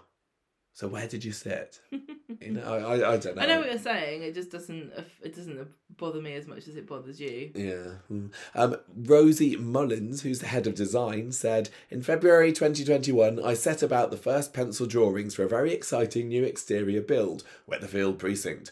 We have often heard about this precinct, and although we filmed over the years at a range of shopping locations, we have never established our own Weatherfield Precinct.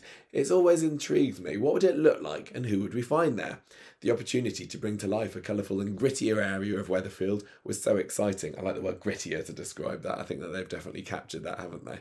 And apparently they literally just took photographs of hundreds and hundreds of precincts across the country and amalgamated them all together to create this super precinct of Weatherfield. You just imagine. I know that they didn't do this and they would never say such a thing, but just imagine them scouting around and finding like the most horrible rundown dive of a place and taking photos, and then somebody comes up and goes, oh, what are you doing? It's like, this place is awful, I'm going to take as many photos as possible. What an inspiration.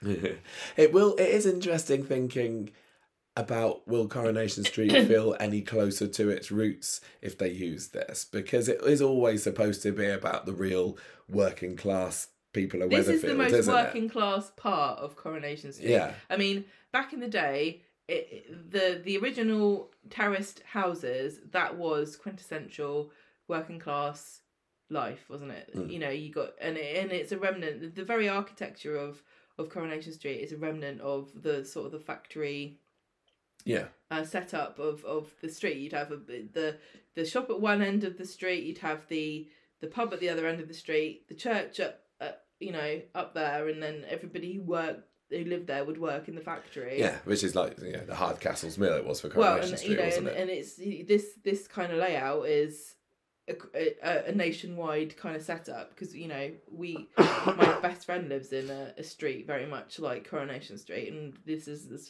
south as you can get, really. So it was a quintessentially working class geography of a road, but ever since they've evolved it in a more in a direction that gives more wealth to the street every time they do it.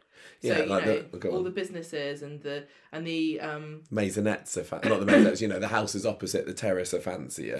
The fact that there is even a bistro there, very fancy. Not many. There are not many places where you're in the middle of the suburbs, like Coronation Street is supposed to be. It looks just a bit too much more affluent than it really should be. It really doesn't make sense that there's a bistro there at all. But this really feels a lot more like the sort of working class council estate sort of looking place that many of us will have lived near or and that we're supposed to believe that the Coronation Street characters would frequent. Yeah. So yeah, I think it's great.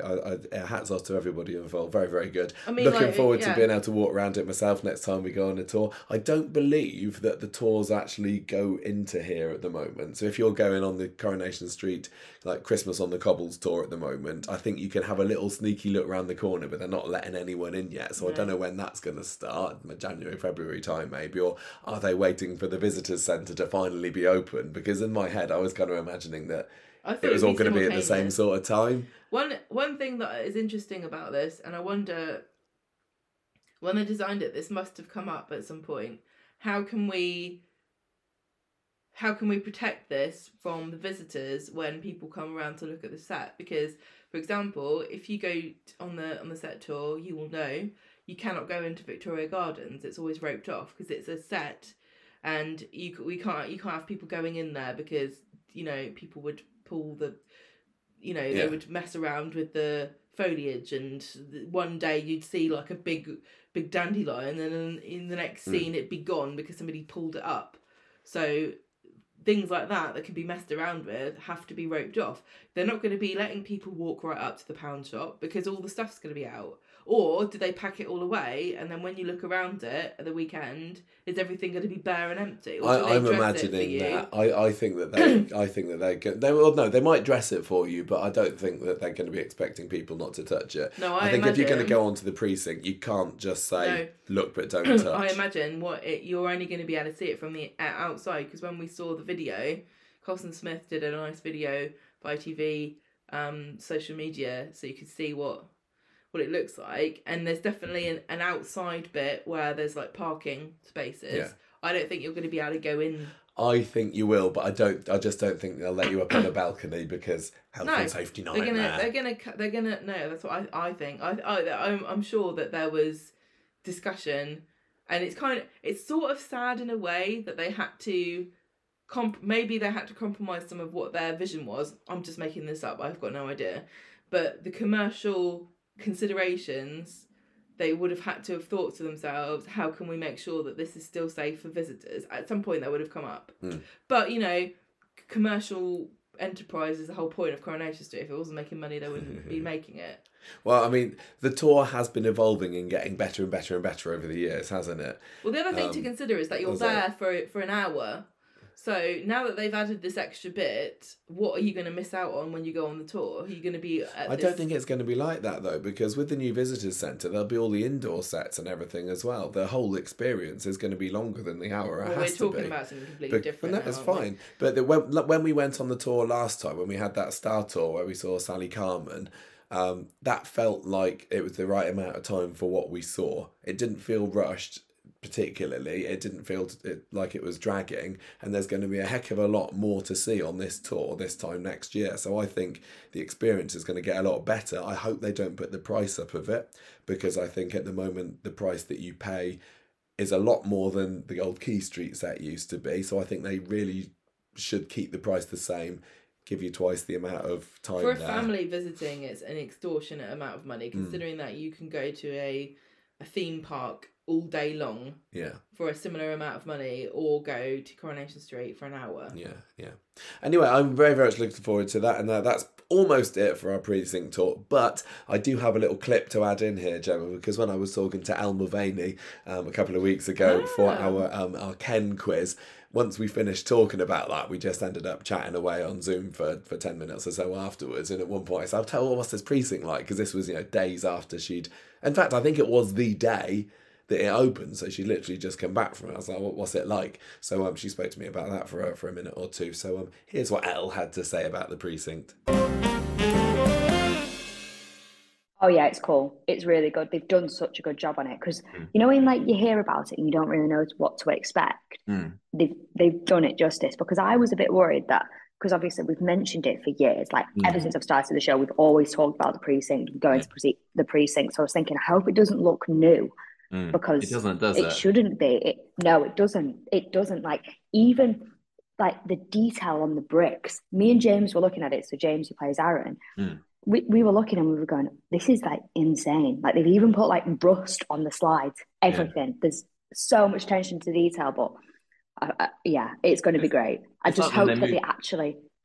Sorry. No, go on. I was going to say it's like when they moved you to Media City and they had to build it all to make it look like it was 100 years old or so. Yeah, they're so good at it. I have no clue how they do it. Like I'm creative in other ways, not building sets, so I wouldn't even know where to start. But I really hope that they put us teens in the precinct, like make us have scenes in there because you would like.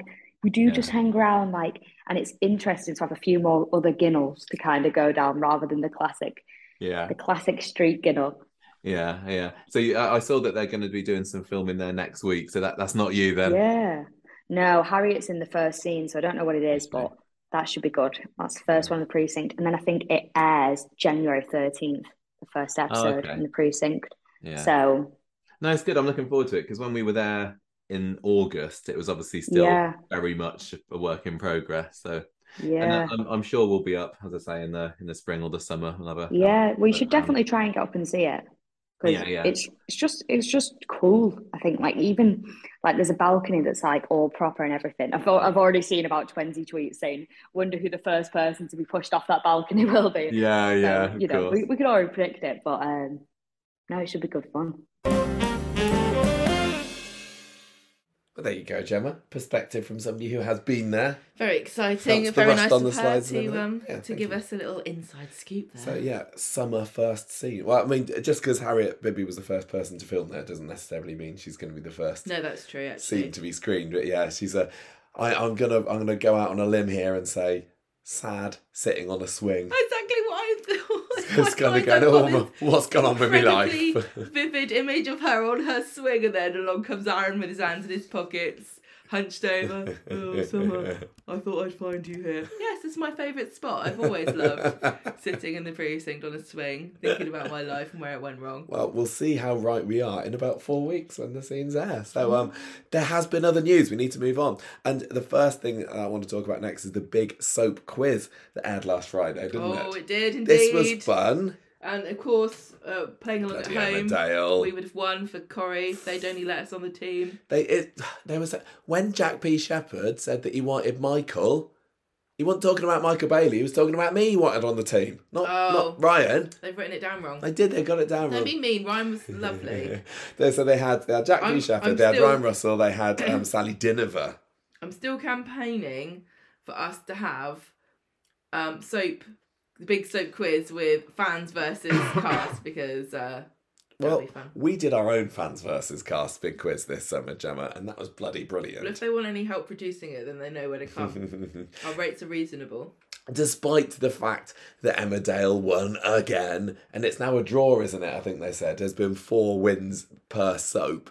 I still had a jolly good time watching it, but it always just feels like it's so short, doesn't it? It should be 2 hours long. It should be 2 hours long because it's an hour. So with all the adverts you get on ITV, that puts it down to about 45 minutes or so. There's all the faff of, hello, I'm Stephen Mulhern, who have we got here? There's the let's play a clip of what's been going on in the soaps this year, which are, they're fun to watch and everything. I won't begrudge them that. Well, it should be longer. When they get onto the actual bits of the quiz, it just feels like it's over before you know it.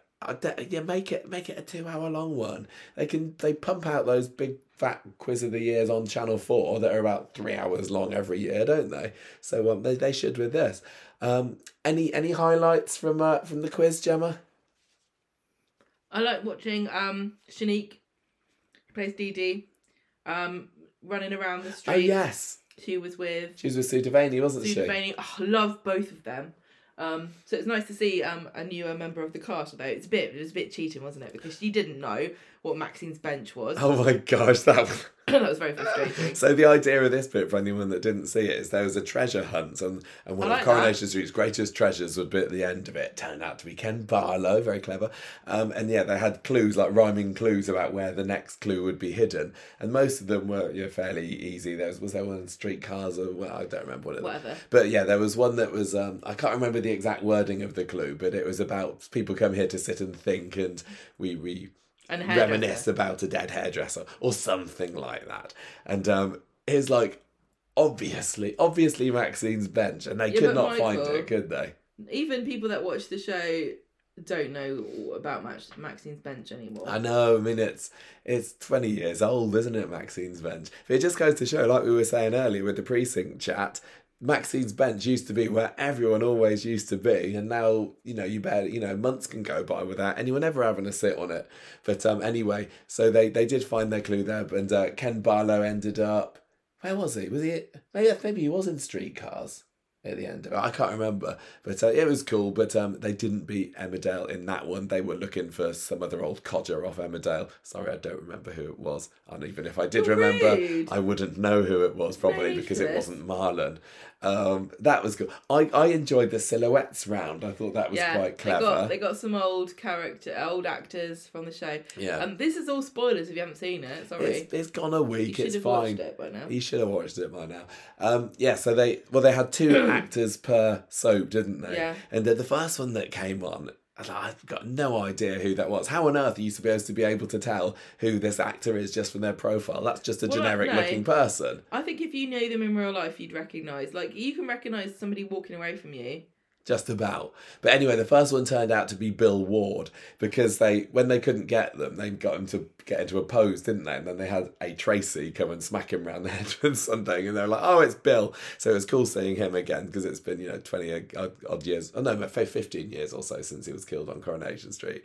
And then the next one came up, and straight away I was like, that's Paul Elaine. So even though I'd been saying, how on earth could you tell somebody from a silhouette? For some reasons, Paul Elaine's profile, who played Kylie Platt, has just jumped out to me, and it's like, I've got no idea how I got that. Both of them looking very good.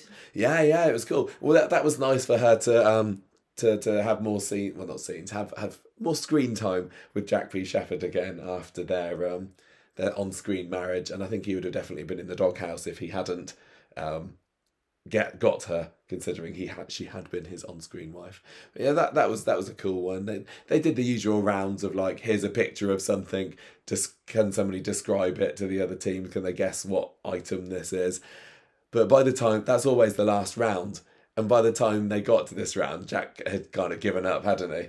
I don't know. They were like 4 points behind or something, and he was like saying, oh yeah, we're not going to win, are we? Okay. And you're right, they wouldn't win. Should we move on? Nice to have Sally Diniver on there. Nice to have Ryan Russell. But I'm going to say he's not a winning contributor. Get Julia Goulden back on. Get Sally Ann Matthews back on. Coronation Street, it's for all. You need to storm ahead next year. Get your big guns on. Get your big Corrie Brainbox super fans on there. Georgia Taylor would be awesome on there. Get someone who knows the programme really, really well. I think that it's a big thing, because if you go on there like pledging your knowledge... Yeah. You're going to show yourself up if you don't know. Anyway, lots of fun. Enjoyed it. Gemma, this next one is right up your street. Do you want to take the lead on this? William Roach has collected his OBE, and he got it from the King. The King himself. King Charles III. This is William Roach's... Plays Ken. I'd forgotten about this, because he was awarded this last... When did they do it? New Year's, isn't it? They announced these. I don't know. It's yeah, but I'd completely forgotten. But you can I say I was going to tell you the quote? Yes. He says, what voice should I do for William Roach? Just do his exact voice, do a replica. William Roach for the cold. The royal family. I met the Queen about 7 times. Charles was really, really friendly and more easygoing. Possibly in a sense. He said, "Not still working, are you?" I said, "Yes, just had 2 ex-girlfriends on the show." He said, "Oh, that must have been work." And I said, "May I wish you a long and joyful reign, sir?" And he said, "Thank you. That would be quite a lot of work too." That is your best William Roach impression. That's what he sounds like. Love it. We met him in real life, so I know. Oh yes, we did. We did. I love this. I really love how witty they both were. I mean, who knows if this was actually what they said, but if that was the conversation, then great, both of them. I'm surprised the king didn't say, "Oh, it sounds a bit like Diana and Camilla there, Ken." I mean, William Roger. Oh my god. Yeah, maybe not. I thought it was cool. So there are pictures of him collecting his OBE. I can't remember. I always lose track of who on Coronation Street's got the OBEs and who's got the MBEs and everything. But he certainly earned his little medal, and he got it for obviously being the longest serving soap actor. So congratulations to him. I can't remember whether June Brown had an OBE. She certainly had some kind of royal award, didn't she? Speaking of which, we haven't seen the Dot Cotton funeral episode, which aired this week of EastEnders, but hear good things. Apparently it was very good, and lots of great tributes to old EastEnders-y kind of things. Goodness sake. What? Right, next thing we've got to talk about is Get Britain Singing, which is a 90-minute show. It's going to be on ITV. Support their mental health campaign, which is Britain Get Talking. It's going to be on Christmas Eve, 8 minutes. You can be early if you like, but you're gonna not miss anything. The press release for this kind of went out in October. Maybe we talked about it on the podcast back then. I don't really remember, but it's coming up soon, and they're drumming up the publicity for it now. So it's basically like teams from different TV shows, I think, are going to be making little pop bands, and there's going to be a panel, and there's going to be a super judge, and we're going to find out which ITV team is the best singing. So we've got some pretty good Who have we got representing Team Corrie? Daniel Brocklebank, I'm pretty sure, is going to be very good at this, and so is Sue He better Devaney, be the lead. Because they both seem like... I mean, I know Daniel Brocklebank's good at singing, and Sue Devaney seems like an all-round good performer. Oh, no, yeah, she's great. She was doing the ABBA stuff, wasn't she, back before she came back to Corrie? We've also got Jodie Prenger, professional singer. Yeah, now we've heard her. And we've got Michael Lavelle. I don't know how good he's going to be. He might... This is very interesting to me. He could be a bit of a Susan Boyle. There. Yeah. Everybody's like, what is he doing here? And then he just belts out some opera or something. Rob Mallard and Shanique Stelling-Brown are going to be on the team together. I can imagine that Rob and Shanique, I don't know, I got a feeling that they might be quite naturally... They're all sickeningly These celebs, talented, they are just naturally all talented at everything. It doesn't make you sick. Handsome, beautiful, talented. Yeah. Anyway. Spare me. That's Christmas Eve, so...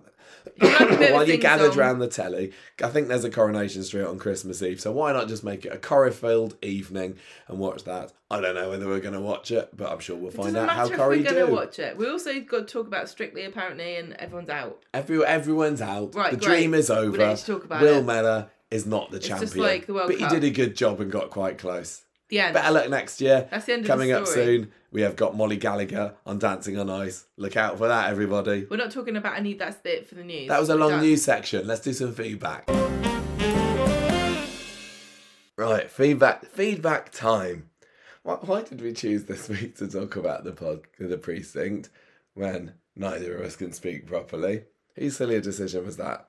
It wasn't mine. I'm going to say it's probably mine.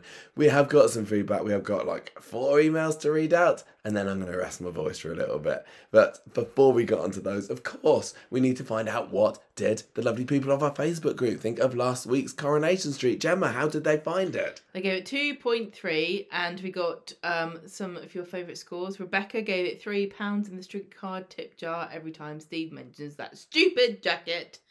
Pat gave it 2.5 regional pastries, and Fiona was your favourite. 2 drive-by mockings. I picked Fiona's because she picked up on something I said on the podcast last week. Thanks, Fiona.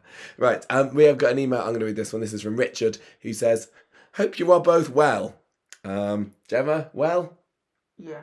Gemma, we're both great, Richard. Can you tell? And they've had a good week. There's been better. I was going to say. I'm sending this on Thursday, so only 2 episodes of the week. I know something good that happened to me this week, Richard. What?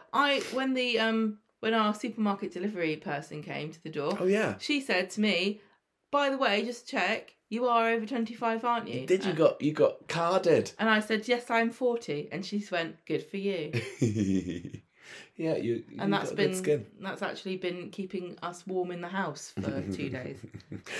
Richard says he's sending this on Thursday, so he's talking about the 2 episodes of the week so far. Now, I don't want to jump on the bandwagon, he says, because it's been highlighted in depth on the Facebook group, but what an underwhelming week of Corrie so far. So this is really interesting because I didn't find Monday and Wednesdays too bad. But Richard, not a fan. Didn't like it. He says, I'm a glass half full merchant when it comes to the show, but barring a massive upturn in Friday's episode, it'll be a 3 out of 5 week for me, which I think would be my lowest voting week ever. Richard, you live a blessed life. I know, if 3 is your worst one ever, Richard. Richard adheres worst thing to the idea that there's, even if it's bad curry, it's still curry. So. I know. We can't give... I like to have a range in my scores. I know it's been... What does he say? Summer's pregnancy storyline just goes on and on and on. Wait till you find out how long it takes if it's full term, Richard. I only wish the summer season did the same. Martha and Wendy leaving to go to Hull together without Ken was an interesting development, but I'm sure this won't be the end of this self-centered little boy girl chasing, as one of the ladies so aptly put it. I thoroughly enjoyed the award nominations podcast. I'm embarrassed to admit that there were 2 nominees and the wrong end award for Best Villain, who I couldn't record until looking... What have you just done? I'm sorry. What was that? I just dropped it from me. I was trying to move my... He can remember Lydia or Dr. Thorne. We had a few people say that they couldn't remember Dr. Thorne. Dr. Thorne was bloody brilliant. Don't want to influence any votes or anything. I still don't know who I'm voting for in that category, but Dr. Thorne was great, Richard. Well, look, that's why we do the podcast, so we can remind everybody. Exactly. Because honestly, Michael does this list, but if you didn't keep track of it as we went through the year... We probably would have forgotten. It would be difficult. Yeah. Well, Richard says neither Lydia nor Dr. Thorne got his vote in that one anyway. Hang on a minute. Can I just stop you there? Yes. Mr. Thorne. You didn't go to evil medical school for 7 years to be called doctor. He didn't go to evil medical school, full stop. Thanks as always for a brilliant job you do for us, and let's hope the show ups its game over Christmas, as I'm sure it will. Richard, you really are a glass half full kind of guy. What an optimist. That's why we love you. Thank you for writing in and giving me more to read and hurt my throat with. Chris wrote in and said, I was working away last month and got seriously behind in my curry watching and podcast listening, but I'm not far off getting caught up now. At the time of writing, I've just heard you discuss how to make Griff the racist seem more three-dimensional as a character, perhaps by having him something resembling some coherent arguments for his cause. But at the same time, not wanting to give ammunition to any viewers who may already be thinking that his opinions and hateful approach to solving what he sees as the problem might be valid. I suspect this email might possibly tick the unpopular opinions box, as well as the things that curry should never do box, but here goes. Now, I'm here for this. Me too. You? I love things like this. Yeah, let's go.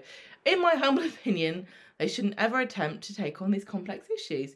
Partly because they tend to do so in a clumsy, ham-fisted manner, but also simply because these are often complex matters, and the current desire to have everything reduced to a good, bad, right, wrong option is oversimplistic and infantile. The extremism drama is clearly the A story right now. Having several characters, one who previously would have been unlikely to even mention such matters, explaining exactly why refugees are a thing, and delivering the clunky dialogue as if reading from a pamphlet was toe-curlingly embarrassing, and it does a disservice to the show and the cast to whom they give the lines. There's been talk of how brave the producers have been championing such a cause, but I don't think they're saying anything that would provoke a media backlash or have Argos rushing to withdraw their sponsorship, so it seems like a pretty safe topic to me. However, I feel they could have come up with a more interesting storyline to get their point across. It would have been brave to have a popular character like Stu feeling conflicted about it all. Of course, he would desperately want to support Yasmin and protect his family and the business from these absolute scumbag thugs, but he might at the same time want to question why he, a proud ex-military man with years of national service behind him, had to live on the streets for so long when there was emergency accommodation and support groups for the likes of him and Carol and briefly Sean and that whole community. As far as we could see, they all slept together under the viaduct and survived on meagre servings of watery chicken noodle from Billy's soup kitchen, so it wouldn't be unthinkable that he might retrospectively feel a tad miffed at the lack of resources available when he needed help that they've been able to find now. Would it be too controversial to have him even ask the question? Very good point. I think Corrie should leave this stuff alone, either because they can't do subtlety and nuance, they can't afford to be seen as mentioning anything that might cast any doubt on whatever's currently seen to be the right thing to do, or simply because they're a bit rubbish at it. I don't know whether it's fair to say they're simply rubbish all the time. Some issues, stories, definitely. I've got some thoughts. Should we finish the email first? I need to say, first of all, I want to say I like your idea of Stu being the person that this kind of centres around, because I also think there would definitely be an element of Stu thinking, well, I can't be racist, I'm going out with an Asian woman. And that really, really feels to me like something a lot of people hide behind, and it drives me nuts. Well, it's like, I've got black friends. It's also like, well, I'm not a misogynist. I've got a wife. I've got a girlfriend. I've got a mum. I've got a sister. The amount of misogynist men, and I'm only picking that because it's an example that easily comes to my mind, and it's very obvious for me to see. The amount of misogyny in mainstream culture by men who are married to women and still think they're absolute scum and beneath them. And how many generations of women have lived with men who just actually hate them? You know, it really makes me think that Stu could definitely have racist tendencies and be married to or be dating a person of colour. And I also think that a lot of people aren't ready to have that conversation. It would be quite a dramatic thing for Coronation Street to tackle, because I don't think that's really something that we talk about very much. Do you know what I mean? Yeah. I can't remember what the other thing was. Oh, the other thing I was going to say was, I think this was one of the strong points of the Hayley storyline, and this is really controversial to say, was that when they originally introduced the character of Hayley, they didn't do it because they wanted to advance trans rights. They had absolutely no intention of bringing Hayley in as a transgender character to promote the plight of transgender people, to talk about how difficult it was for her to integrate into society, to talk about her struggles and how difficult it was to be accepted. They actually brought her in as a comedy character to make fun of trans people because she was supposed to be a date, wasn't she? I think she was supposed to be a bit of a joke date for Roy. Exactly. But I don't think it's fair to say they did it to make fun of them. But okay, I'm going to say, certainly not right, the original intention. Sorry was not where it sorry went. if I've offended anybody by saying that, but I'm going to say look at the track record of Coronation Street and trans people, because even after Hayley was a character on the show that was beloved and made a lot of people think again about what their beliefs were about trans people, we still had a joke story about Steve going on holiday and dating, ending up in bed with a trans woman, and it was supposed to be a hilarious joke. So I'm not gonna be surprised if what I just said actually turned out to be a case, but I will hold my hands up and say, okay, maybe you're right there, but this kind of feeds in. I'm just kind of saying that there was what Chris is going to say here. What the character of Hayley was never intended to be such a beloved long-term character. I think she was supposed to be a short-term. This is what I'm saying. Yeah, I know, but I'm not saying. Although yes, it was supposed to be. Oh look, typical Roy. He's going out with a trans woman. I wouldn't say it's true to say that they did it as a joke, but my point is that Hayley was never treated with kid gloves. No. Right? Yeah. And they let people very horribly and viscerally and shockingly confront her with slurs and mistreatment. Absolutely. As she would actually have experienced in her life, in day-to-day life, in that period of time.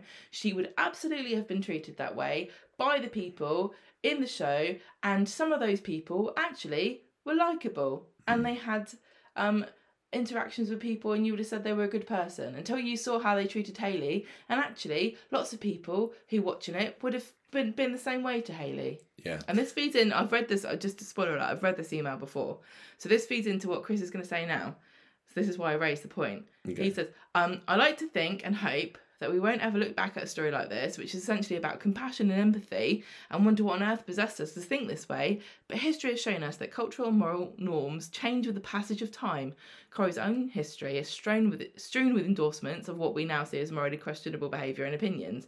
We can't possibly know what future generations will think about the attitudes that are prevalent today, so rather than Corrie constantly looking for the next set of colours to nail to the mast, they should stick to doing what they do best, which is brilliant storytelling, believable characters, sharp witty dialogue, and careful balance of realism and escapism. What do you think to that? No, I'm going to jump in. I don't agree. I think that they shouldn't shy away from issues, storylines. I think they can often, I'd say maybe more often than not, do a pretty decent job of them, but they don't always get it just right. I think Coronation Street has fallen into the same trap that we've fallen into on this podcast, and that many people are feeling And I know that everyone laughs at this idea of cancel culture existing. It's not real. You can't be cancelled because I can't remember all the stupid reasoning. But there is definitely a real reason to fear social media backlash for presenting a different point of view to the mainstream opinion. Yeah. And so if Hayley's storyline had been done now, I don't think they would have got as far as where they did with her, because she went through that baptism of fire to come the other side, to become one of Coronation Street's most well-beloved characters. Now, I'm not going to stand here and say that she would never have been popular if she hadn't been maligned like she was, but I am going to say that it was realistic. Yeah. It was. And they didn't, and Coronation Street wasn't concerned about what you thought about it, because there wasn't Twitter and Facebook. No, they just wanted to tell the story. They just told a story about how somebody was being treated. And now I think, and I'm not going to blame them for this, because we do the same thing. You sit and you say something and you think, how is that going to be interpreted in a different way to what I intended? What uncharitable things could one conclude from what I've just said to make me look really bad? It feels like everything that ever gets said gets, if you say I like cats, someone will say, well, how dare you slander dogs? What's wrong with you? Why don't you like dogs? That's just obviously a well-worn discussion point about cancel culture. But it really is stifling debate. And I think if Hayley hadn't had that authentic experience, I think it would have been disrespectful to the trans experience that she would have lived. In the same way that it's sort of interesting to argue, and I'm not ever going to talk to it on behalf of anybody, but is it slightly disrespectful to the experience of people of colour in this country to have Griff talking about crayfish and sinister lyrics in a song when they've actually experienced overt racism, and they can tell you it's not just singing a song and talking about crayfish. It's, do you know what I'm saying? I agree with Chris. I agree with Chris. I agree with Chris's general argument, but I don't agree with the fact that they shouldn't tackle it, because I think that they should be braver. I think Chris would agree with that. They should be braver, but I think Chris's argument is that they've got sponsorship deals and they've got a lot of commercial activity surrounding. There is also the pre-watershed aspect of it as well, isn't there? Which I think is a bit of a. But don't you think that doesn't it just demonstrate how quickly opinions have changed about what constitutes a watershed moment? To know that people were calling Hayley slurs before the watershed. And even someone like. Here's an example. Even someone like Danny Baldwin calling Sean mincemeat. You wouldn't have that now. I don't think so. And that's part of Sean's experience as a gay man. Are you undermining and belittling and disrespecting somebody's lived experience to censor every bad thing that ever happened to them, but then turn around and try to portray their struggle without showing it? Yeah. It's also a little bit like some of the stuff when the Baileys are talking about how we've experienced racism, but we only saw little bits of it, didn't we? And we're just supposed to believe it happened. I don't know. I really like Chris's email here. I think that's really given me a lot of things to think about, and I want other people to write in and tell me what they think. And I totally think there's a lot to be said here about how touchy and offended people get. I just think people aren't resilient to reality, and it frustrates me. But I also totally understand that you can get traumatized by just watching things play out on television that you've experienced in real life that really emotionally affected you. Yeah. And that's why I don't like the cancer stuff. So I can totally understand if somebody wrote in and said, look, I'm black, I don't want to watch a television show where Griff and Max use racial slurs to talk about people. Actually, I'd rather just watch a TV show and enjoy myself. Yeah. That's a totally valid opinion. Yeah, you're right. Yeah, I've got nothing to add. You've argued it incredibly well. and I'm tired. Well, this is the thing about me, is that I'll go round. But... I feel like sometimes I've got 4 heads and they're all arguing with each other. No, you did a very good job. Do you want me to read out Nancy? No, I'll read it. I'll do sure? Nancy as well. It's going to be my last thing of the night. Nancy says, I know the Christmas market stuff with Maria. No, I'm all right. Is part that people found boring. It did help to move the story along because it led to Alia fighting back. The headline that Maria got was a good twist too, and I did not see that coming. It was great to see Dev and Ardy's reaction to Griff. The fascinating part was seeing how deeply Max is involved too. It peaked this week when Max called Alia a racist. Alia wasted her time going to see him. Griff's getting ready to do something big after the video went viral, and Spider's going to need help. Hopefully we'll start to see Toya on the street soon too. And will Max and Lauren become a serious relationship? Stephen is going to get money from Elaine for Sarah's business when she sells the house. Adam could start to get suspicious of him, perhaps. And if the sale doesn't go through, is Stephen going to try and steal the money or kill either Gabrielle or Elaine? Why not 2 for 1? Yeah, Christmas bonus. It's a boost. Hope has a tape that John made, and it's wonderful that she wants to know more about her father. It would have been more fun, though, if after Tyrone proposed, Viz had made him wait for an answer. I loved how Tim finally... You're running out of voice. I know, I'm nearly there. Wonderful that Tim finally agreed to stop speaking about the jacket. Steve could have let him have it, though. I love the way Ken's eyes light up when he's around Martha. She's teasing him while he's trying to have her and Wendy. I can see where Peter gets his ideas about women from. Oh, that's a good point. Christmas at Eileen's house is going to be fun with Lawrence, Todd, Sean and George. And I give this week's episodes 3 John Stape mixtapes. Just trying to give me a tongue twister when I can't even speak, Nancy. John Stape mixtapes out of 5 with Griff as her character of the week. Thank you very much, Nancy. Thank you very much, Michael. You're gonna. I might say a few more things. I know you won't be able to help yourself. I can't help it. Right. We're going back to square one again by tomorrow. We're having a party. Doing it for the listeners. We've got people coming round. It's fine. I'll have an excuse to be unsociable and sit in the corner. It's perfect. I've got mini cottage pies. Rebecca says, better week this week. Still liking the Max story. I'm also liking having Alia involved too. Surprised as I am. Sarah's doing a great job and I love the punch she gave Griff. Also, the editing on Max's video is still brilliant, and you almost believe Griff is telling the truth. Although I would have liked to have seen Ardia on the tram being abused. Rebecca, you dark horse.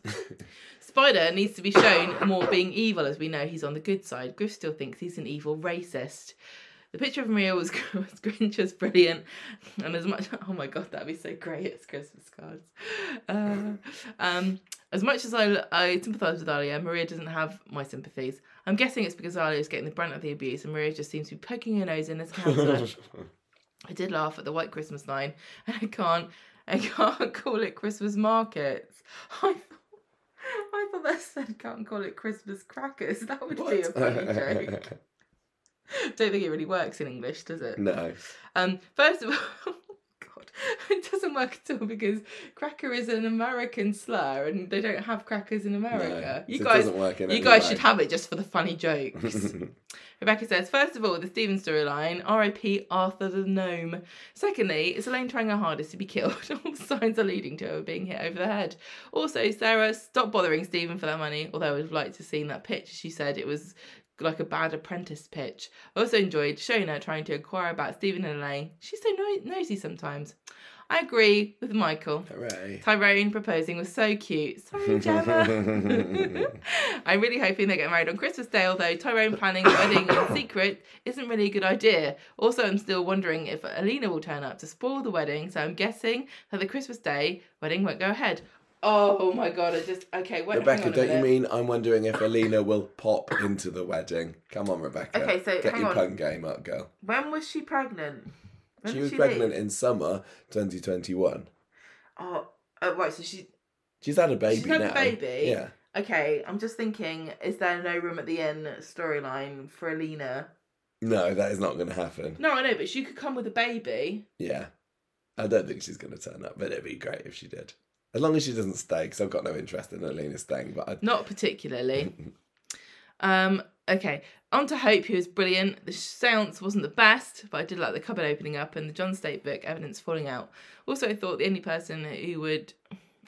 person who wound a tape thread with a biro, as I used to do it all the time. Everyone did that, Rebecca. That was the thing to do with a pen, wasn't it? Yeah. How many times did you end up doing that? How else Well, I did you never do really it? listened to music much when I was little, was I? Did No, I? you didn't. You only. I kind of got into it in the Spice CD era.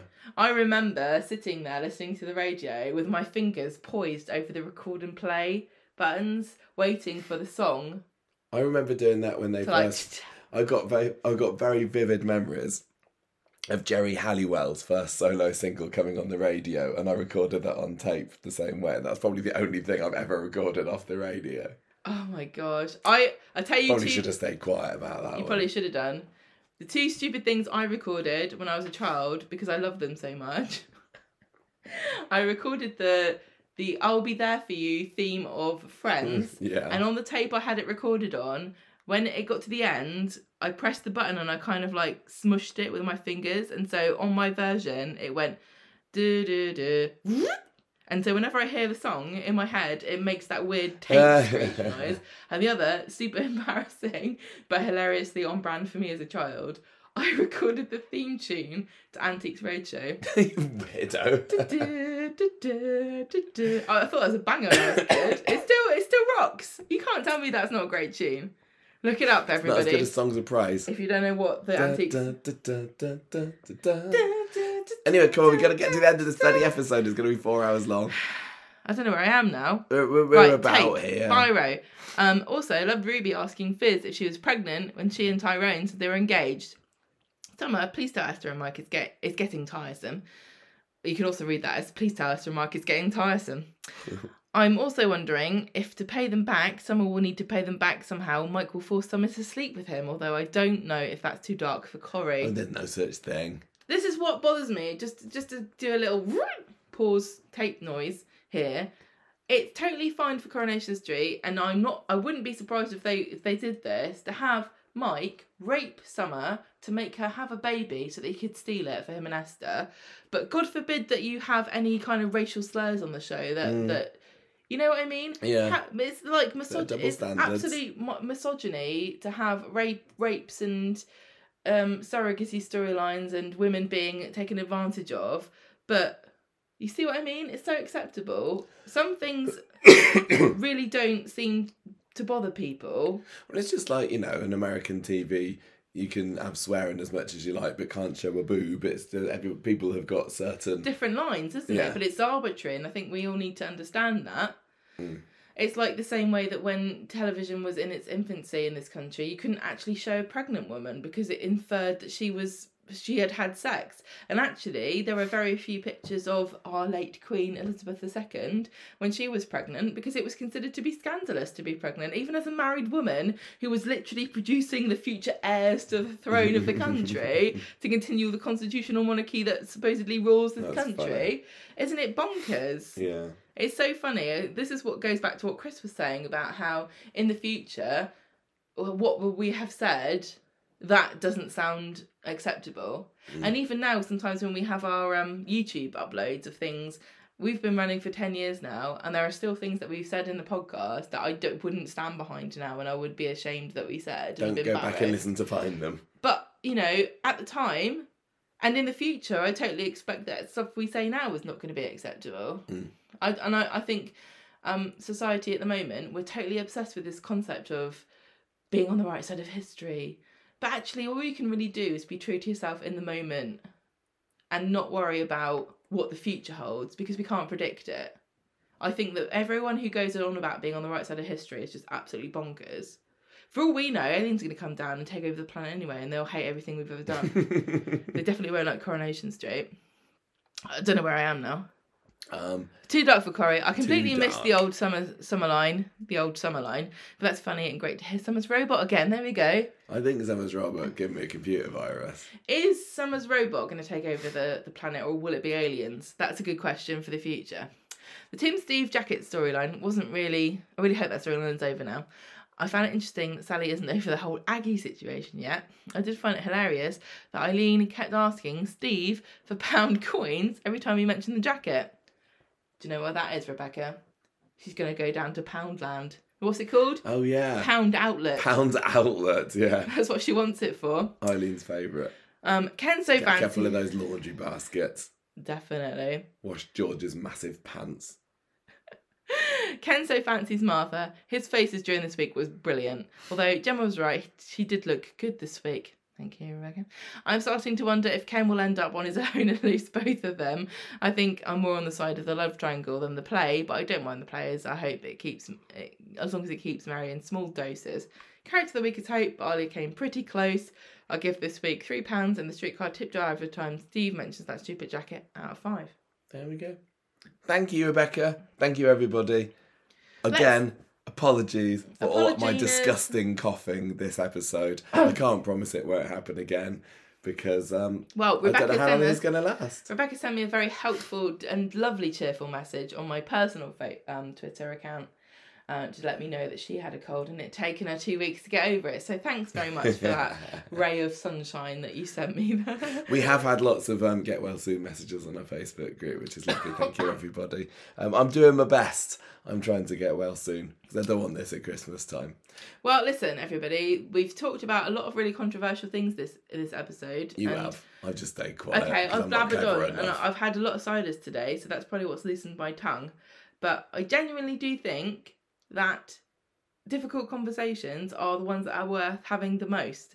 And we reveal a lot of personal things about ourselves on this podcast, but it's in the hopes that it makes you guys think about your own situations and wonder whether your perspective and how it's coloured by your situation in life, and whether we can all be just a bit kinder to each other about what situations we find ourselves in and what decisions we make because of it. Don't you think Coronation Street is just a big exercise in learning about other people and how they react to things? No, that's what I like about it. And it is all fictional. I know it is, and we hide behind that excuse sometimes when we say things like, "I really hope Stephen murders Elaine," and isn't Hope a psychopath, even though she's like under the age of 10 or whatever she is.